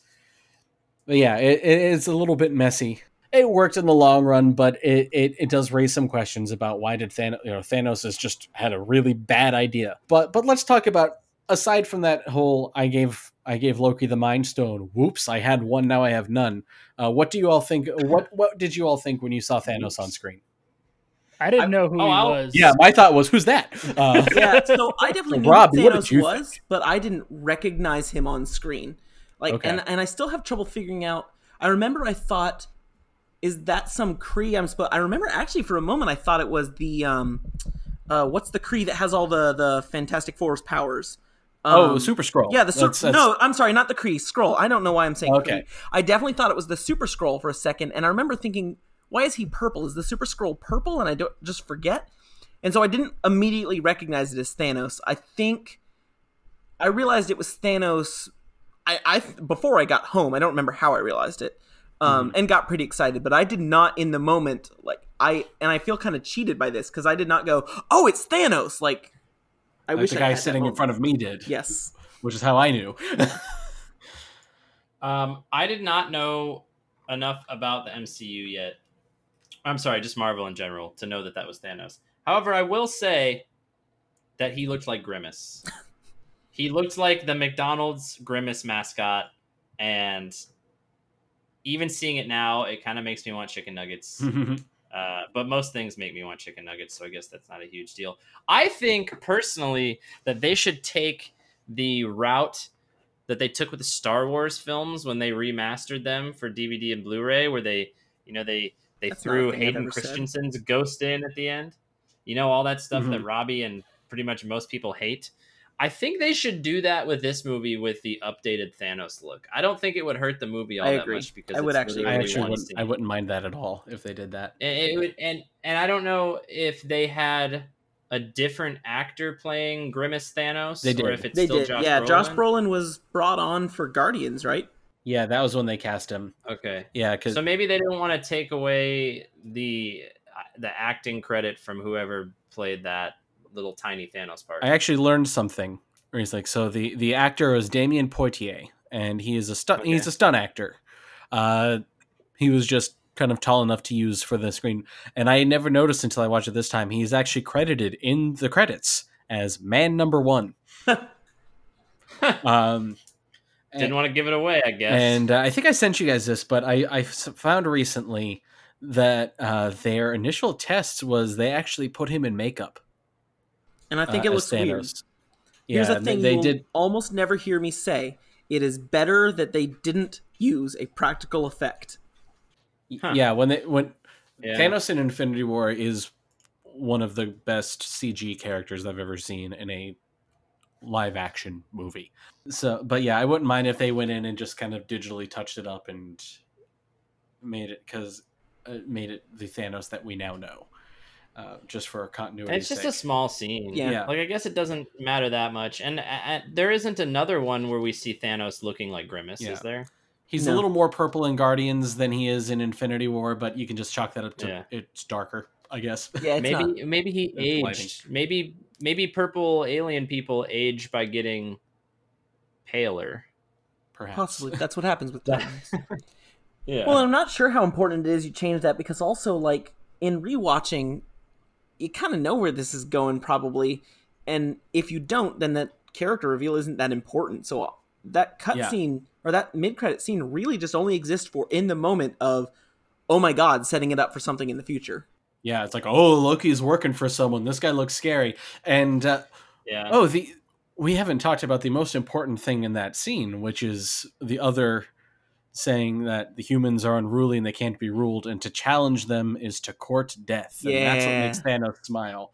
And Robbie, you being the one who knew Thanos going into this, so would you like to explain what that line means and how it doesn't mean anything in the context except it's a fun Easter egg now? Yeah, absolutely, and it is a fun Easter egg, and I guess I don't know how much I have to explain because it's hard for me to assume what does our audience know, what do you guys know, but Thanos' entire motivation in the comics, literally his entire motivation, almost it's kind of weakens him, is he's in the Marvel universe. There is a cosmic being that is literally death.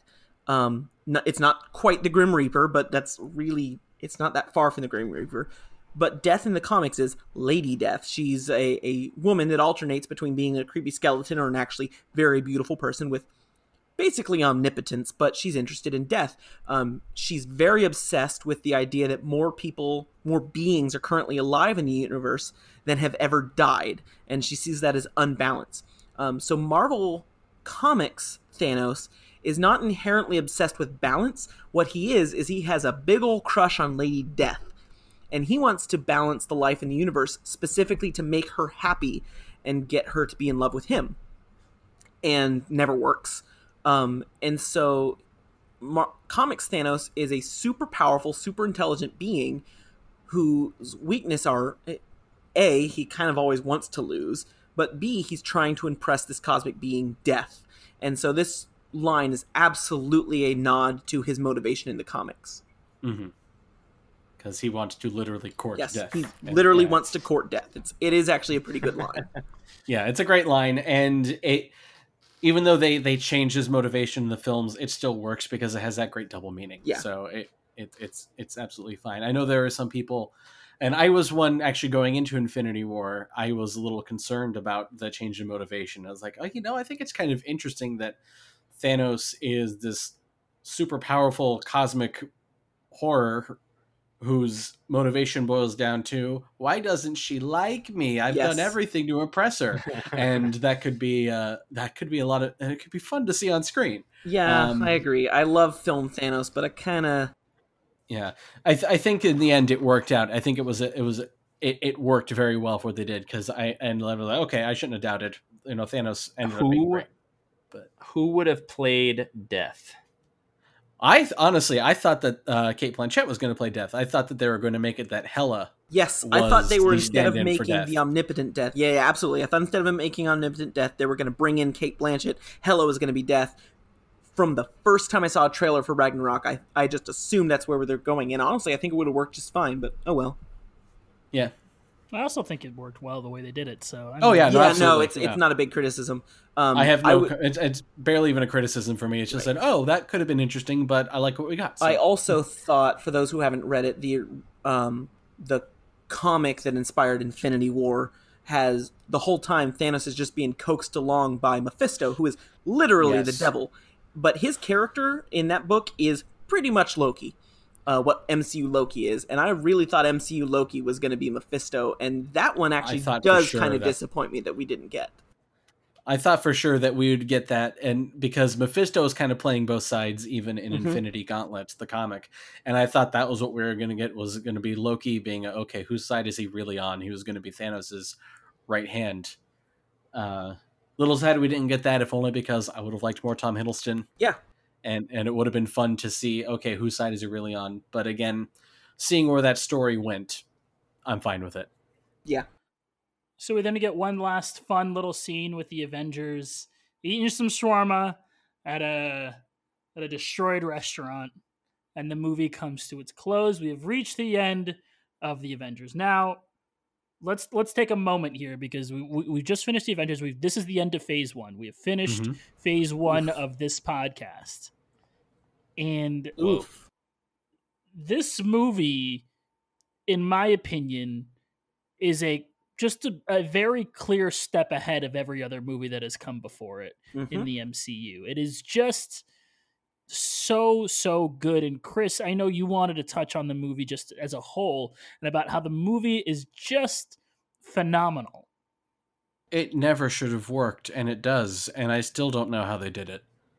And every single time I've said, how can Marvel make this work? They've done it. I thought for sure that Avengers is like, okay, I mean, yeah, they're bringing all these different movies together into one big movie. Will it work? And it did. They did a great script, great actors, just everything about it. It's compelling. It's fun to watch. You care about the characters. It works if you've seen the rest of the movies very well. It works if you haven't seen the rest of the movies. It makes you want to go back and watch them.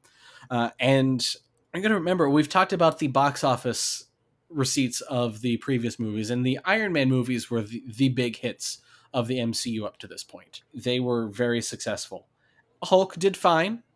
Thor and Captain America both did fine. Nowhere near what we expect out of Marvel movies now.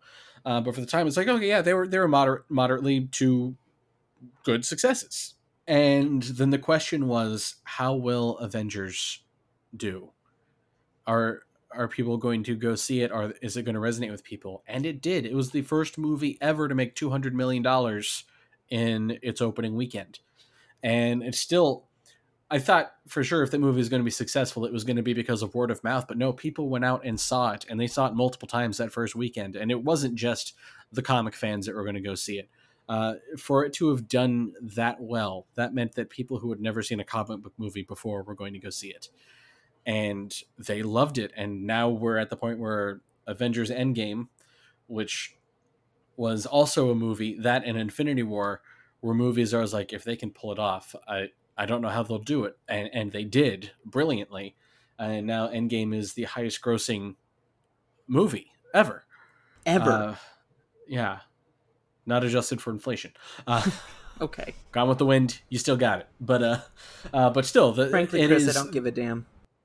Hey. I see what you're doing. Whoa. Very nice. Very nice. I appreciate that. I understood that reference. Peaches, you are sitting living proof that this movie probably credited with making more MCU fans than any of the other MCU movies, because this is the movie that sort of turned you, right? Yeah, that's true. That is true. It's what compelled me to go back and watch from the start. I just had a lot of fun watching it. I don't know that I have a ton to say additionally, but yeah, it was successful. I mean, I guess you can lump me in with those people that weren't necessarily comic book fans for a while. And You know, I think it speaks volumes about how well the movie was made that, you know, all of us are sitting here doing a podcast about it, and that there are people that probably never would have had an interest in anything comic related spent that much money on the movie. So, And well, I don't know. and I'm really happy about that. Like, I love that, you know, I have you as a friend who got into this stuff, and this, we go back far enough that I know you, and I think I know Chris since before this movie came out, and that's cool. It's cool that you guys got into this thing that I love because of this movie, and it's not just the two of you. There's a lot of other reasons that this has happened, but I think the MCU is part of it. If I go to a bookstore now, I see, you know, middle school girls sitting around reading. I go to we have a local comic book store, Coliseum of Comics, right down the street. And when I go in there, almost every day I go in, there's middle school girls sitting and reading comics. They're with, you know, adult dudes, you know, classic neckbeards are there as well. But all ages and all genders are sitting in there going through comic books. When I was growing up, absolutely not. Girls did not read comics. I did not have a single female friend that read comic books. I did not have a single female friend that would have gone and read comic books. And in fact, I didn't have that many male friends that would have either. The only ones I did were super awkward nerds like me. You know, I actually was a football player in high school. I didn't necessarily get along with all of my teammates. None of them cared about comic books. And I think in large part, yes, the internet and a lot of things have made geek culture less of a stigma. But I think the MCU gets a lot of credit for exposing a lot of people to the medium, and being able to appreciate this sort of thing. And you could be bitter about that, but I think that's wrong. I think you need to be genuinely thankful at a wider audience. When something you love gains a wider audience and becomes more accepted, I think you should be happy that more people appreciate this thing you love. And I love that. I love that now I all of my female friends now know who Captain America is. And that's not something I knew for most of my life. And that's a cool thing to me. Yeah. This is the Robbie makes you sad episode. Like sad? Can we no, like a good sad, like a sad. Well, no, I think we could point to my wife, who Yes, will be on an episode absolutely. here eventually, but she is not the typical demographic for a movie like this or a franchise. She hadn't been for most of her life. This wasn't necessarily her cup of tea, and she has watched every single one of these movies with me since we have been together. We have watched every Marvel movie together, and it is something that we do together. It is an activity for us to go see the Marvel movies and for us to nerd out, even though she's not a nerd. Yep, and Shout out to the nerds that can get themselves a hottie. Let's go. Yeah, good job. and Kat, my wife Kat was a little bit more of a nerd, but she's the same way. A lot of this is stuff that she's started to love, partly thanks to these movies and partly thanks to the stigma being lifted. And something, Eduardo, your wife, I know, has said to us is, you know, sometimes she feels like she wished this had been more acceptable for someone of her demographic to like growing up, because she feels like she came to nerd stuff a lot later than we did and realized she liked it. And I guess it's kind of sad that it took this long to get to this point, but I'm happy we're at that point. Yeah, it's just so great. Everyone knows what the Infinity Stones are. Everyone knows what the Infinity Gauntlet is. God, like we live in a world where everyone knows who Groot is. Can you imagine that? Most comic book fans didn't even know who Groot was, and now, thanks, Vin Diesel. Right? Yeah, it's Vin Diesel. I am Vin. It's all about family. But yeah, you know, when you see just everyone, you know, making jokes about, oh, you know, if something gets wiped away, people are like, oh, Thanos snapped. And that is just a cultural reference that everyone gets now. It is just part of our collective fabric of pop culture now. And that's just wild to me. That was it was a very popular comic book story, but it was a very popular comic book story amongst comic book fans. And now it is just American/world pop culture. It is just a common reference that everyone gets, and just as much as they get, you know, Cinderella and Midnight being a thing, or any other big culture reference, or Star Wars.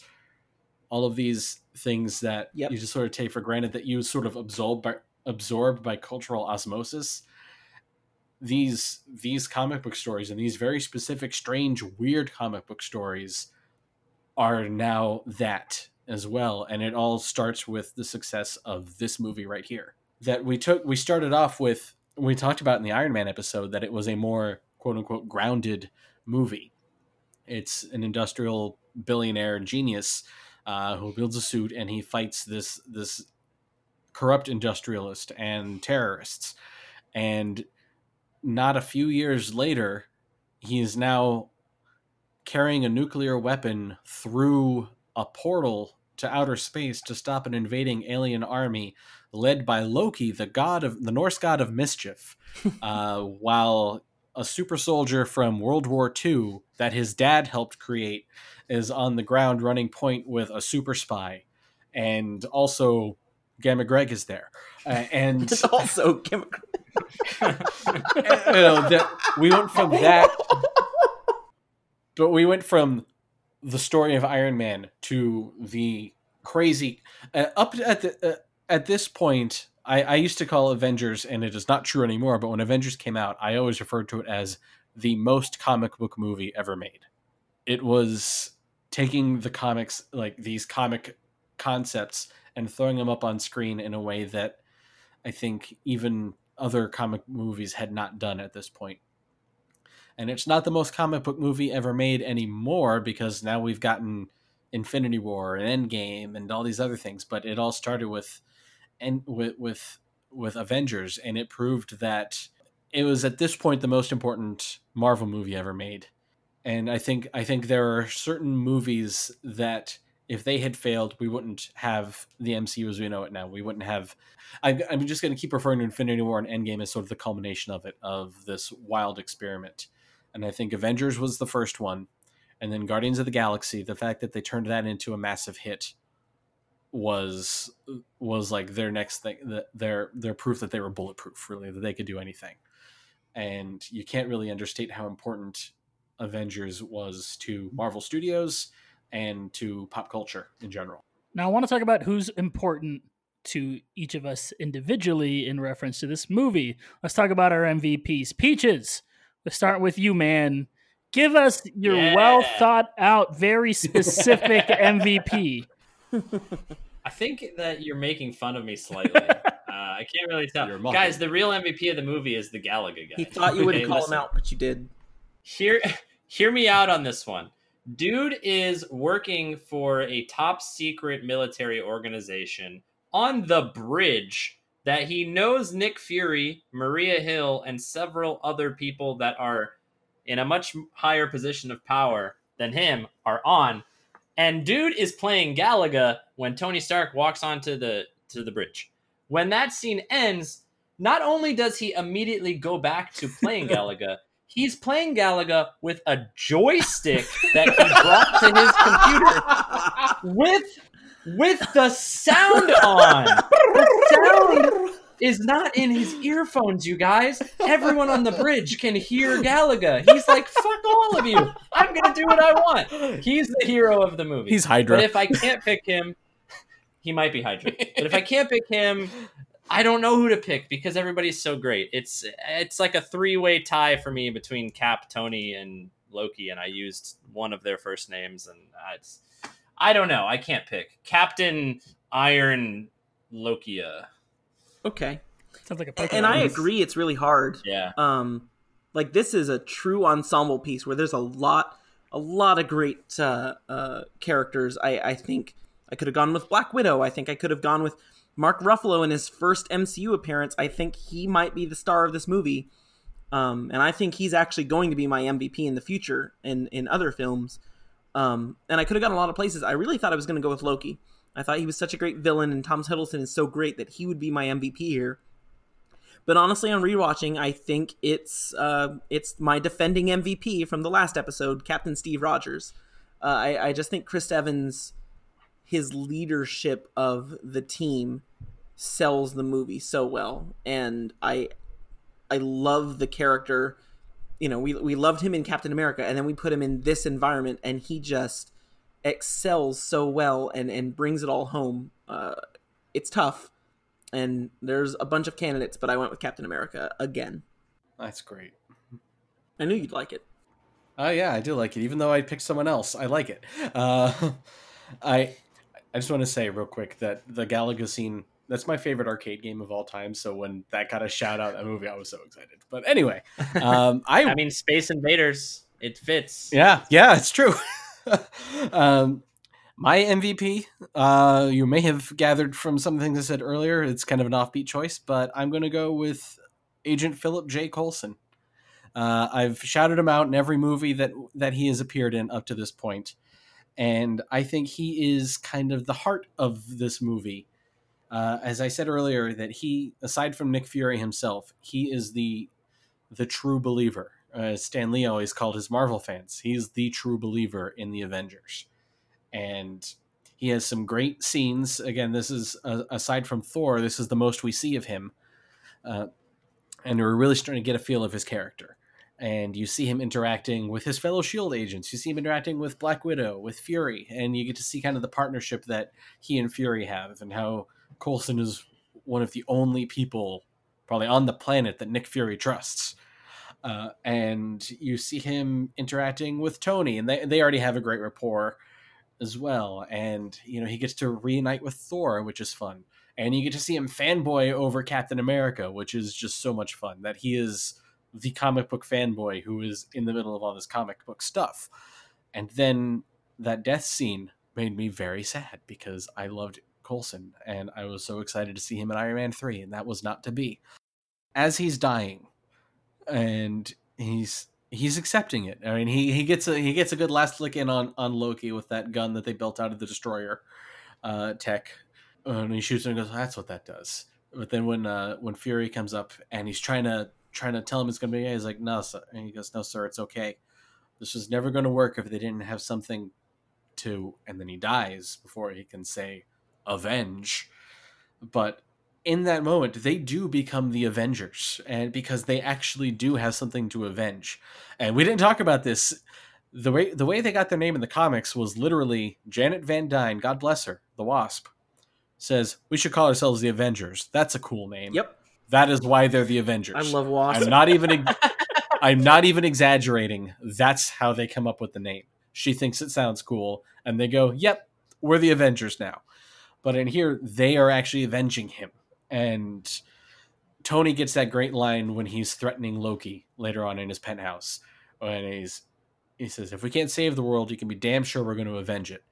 And then he's listing all the people that Loki's pissed off. He's listing the actual god, the super soldier who lives up to the legend, a couple master assassins, and then he shoots him and says, "Oh, there's one more guy you pissed off. His name's Phil." And which is a great callback to the beginning when he says, his first name is Agent. Agent. Yeah. And you see how much Tony was shaken by because as much as they had that antagonistic relationship, you could tell that it was the sort of playful antagonism of Tony Stark, of, oh, this guy again. But you also get a brief moment of him as they're walking onto the bridge where he's saying, "Hey, just let me know. I'll get you a plane. I'll fly out to Portland so you can see her," talking about the cellist. He genuinely, he does like Agent Coulson. You can tell he likes him, and he is really shaken. And Steve has a line, "Is this the first time you've lost a soldier?" He goes, "We're not soldiers." And he's not willing to grapple with it. And it's when he does accept it, that's when he becomes the hero. And I think that for those reasons, Coulson is my MVP. I was going to say, are you changing your mind that it's Tony? What's happening? No. It's that what a train. No, that Coulson is the impetus to all of that. And okay. It's because we care about Coulson, and we get to see how the Avengers care about Coulson as well. All right, boys, it's time for the big reveal. It's time for us to finally find out who Eduardo's Loki. It's Loki, okay? It's definitely Loki. I've said it 100 times on this podcast how much I loved his performance, how much I love Tom Hiddleston's performance, specifically in this movie. I think he steals the show anytime he's on screen, whether it be in a terrifying way, whether it be how throughout the movie he becomes more and more unhinged once he realizes that these people that he thought were beneath him are actually not just his equals, but maybe even superior to him. I think the performance from Tom Hiddleston is top notch. And I just think he just puts the movie together so much so that every single other Marvel movie is then compared to his performance in this movie because they don't have a compelling enough villain. And I don't think we see a true compelling villain until maybe Black Panther, because of how good of a job Loki does in this movie. Yeah, I can't think of a better one right now. Did Homecoming come up before or after Black Panther? Right after, wasn't it? Right after. I think right after. Yeah, because I was going to say, because Vulture's good. I do think Zemo is compelling. Not to the same level as Killmonger or Loki, but I do think Zemo is compelling. Yeah. Yeah, I'm not going to say that we didn't get any good villains besides Loki. Ego. I think Ego's a good villain. Yes. Yes. Was that in but between? there are other good villains, but if you rank them, it's like Loki, Killmonger, and Thanos, and then spacebar, Yes. and then right. And it's not to say any of them are bad. Some of them are good villains, but the ones that really sort of transcend the role, that really sort of take it to that next level, Loki is in that pantheon. Mm-hmm. Yeah, I agree. Mm-hmm. So in hindsight, how does this movie fit into the MCU? As if we haven't talked about it for, basically the entire episode. It fits great. It sets everything up. It's just... It is what it is, right? It's the Avengers. It is the beginning of what becomes one of the most incredible movie-going experiences of not only our generation but of all time. Go ahead. It was a successful proof of concept. It proved to you that this universe was going to work and made you want to stick around and see what was going on. I remember someone on Twitter that Chris and I particularly love, Passport to Dreams, who's a fantastic theme park analyst on themed design, which is a thing that exists, people. She had a statement once how interesting it was that the MCU has been successful despite having some down notes. Most film franchises, like once they have a down movie, that's the end. There's no recovering. Time to reboot. And right, you reboot because you're not recovering from the down movie. Most franchises, Thor: The Dark World would be the end of the franchise. But the MCU, I think, it just proved so well with Avengers, this works. And occasionally we'll trip up. You just gotta carry it, dust yourself off and move on. And we did that with the MCU because this proof of concept was so successful. Yeah. I agree. So let's get into our ratings. Robbie, we'll start with you since you just had a nice, lovely little tirade. What's your rating on this? Believe it or not, I like this movie. I gave it 9.5. I give it some 9.5 forms of electricity out of 10. Oh my gosh. It took me till you saying that to realize what you were referencing. Chris, what'd you give it? I gave it 9.5 vintage trading cards with some slight foxing around the edges out of 10. Oh, that's a good one too. Yeah. I like that. I gave it 9 puny gods out of 10. Solid. I also gave it 9 boots quarreling with ants out of 10. Ooh, quarreling. Now let's get into our rankings. Robbie, once again, we'll start with you. Where do you put the Avengers in with the rest of Phase 1? Like, where would you rank it? I couldn't decide if it's between Incredible Hulk and Iron Man 2, or maybe just below Iron Man 2. No, it's first. Right. It's Avengers, Thor, Iron Man, Captain America, Incredible Hulk, Iron Man 2. But it's not just first. It's like there's like an empty tier ahead of Thor. Then Avengers is on the first tier all by itself.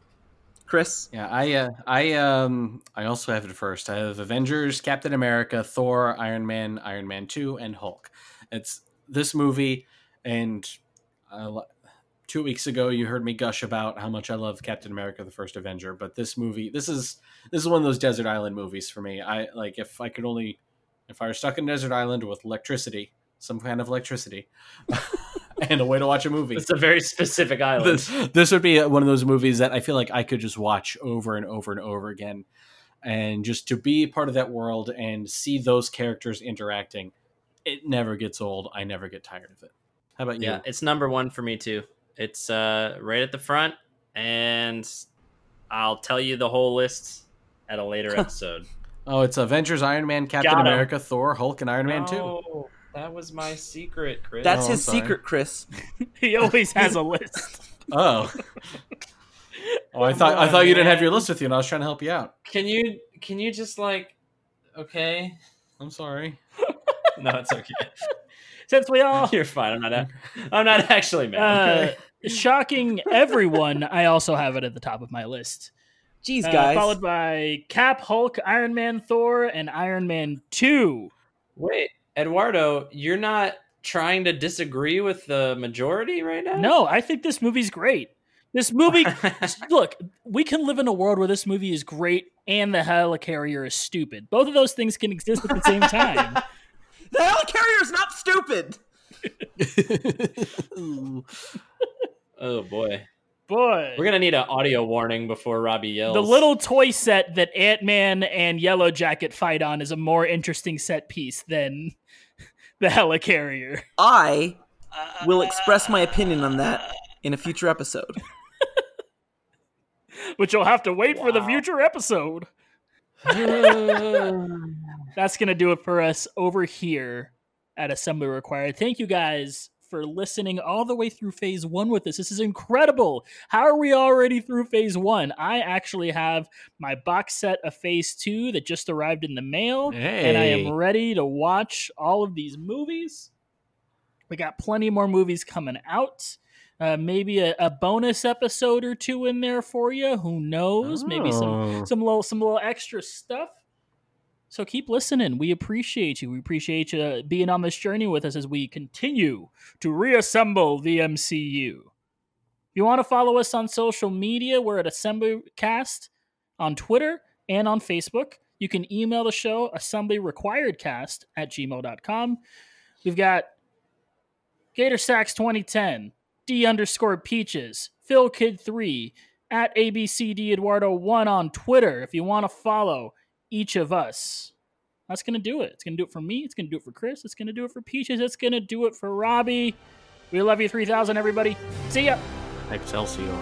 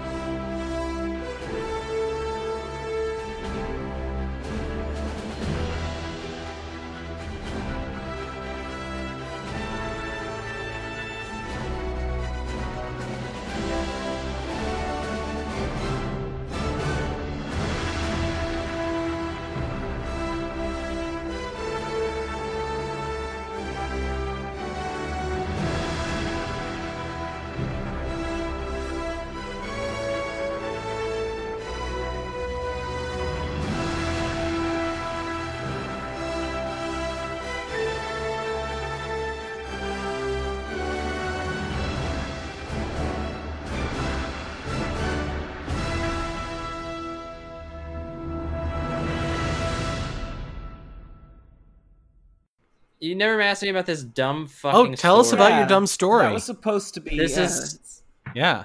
Well, It's honestly, it's probably better that we didn't talk about it. Okay, so I watched Avengers twice for this episode, and I had just watched it for the first time. And afterwards, I was hungry, so I have this Arby's down the street from me that's connected to a gas station. It's like a Love's gas station or whatever. Okay, and I walk in there, and you walk through the gas station and get to the Arby's, and I had seen, the Mr. Peanut with like the top hat monocle. Mhm. Okay, so I saw that, and for some reason, my mind went to, that's like the mascot if Loki, because of like the wicked smile that he has, and Nick Fury did one of those like face merge things. I don't know why I thought of that. I know it's really stupid, but I'm just like, that's Loki and Nick Fury. Like if they had a baby, it'd be like like a peanut baby. I don't know. I don't know. Boy, this is gonna make for some great after credits content. Oh, I was praying that you would not stop the recording until he was done telling we're the keeping story. this rolling. Oh yeah, baby. I don't know why I had that experience. It was just one of those things because he has the monocle, which is like the eye patch. I don't just fuck me, right?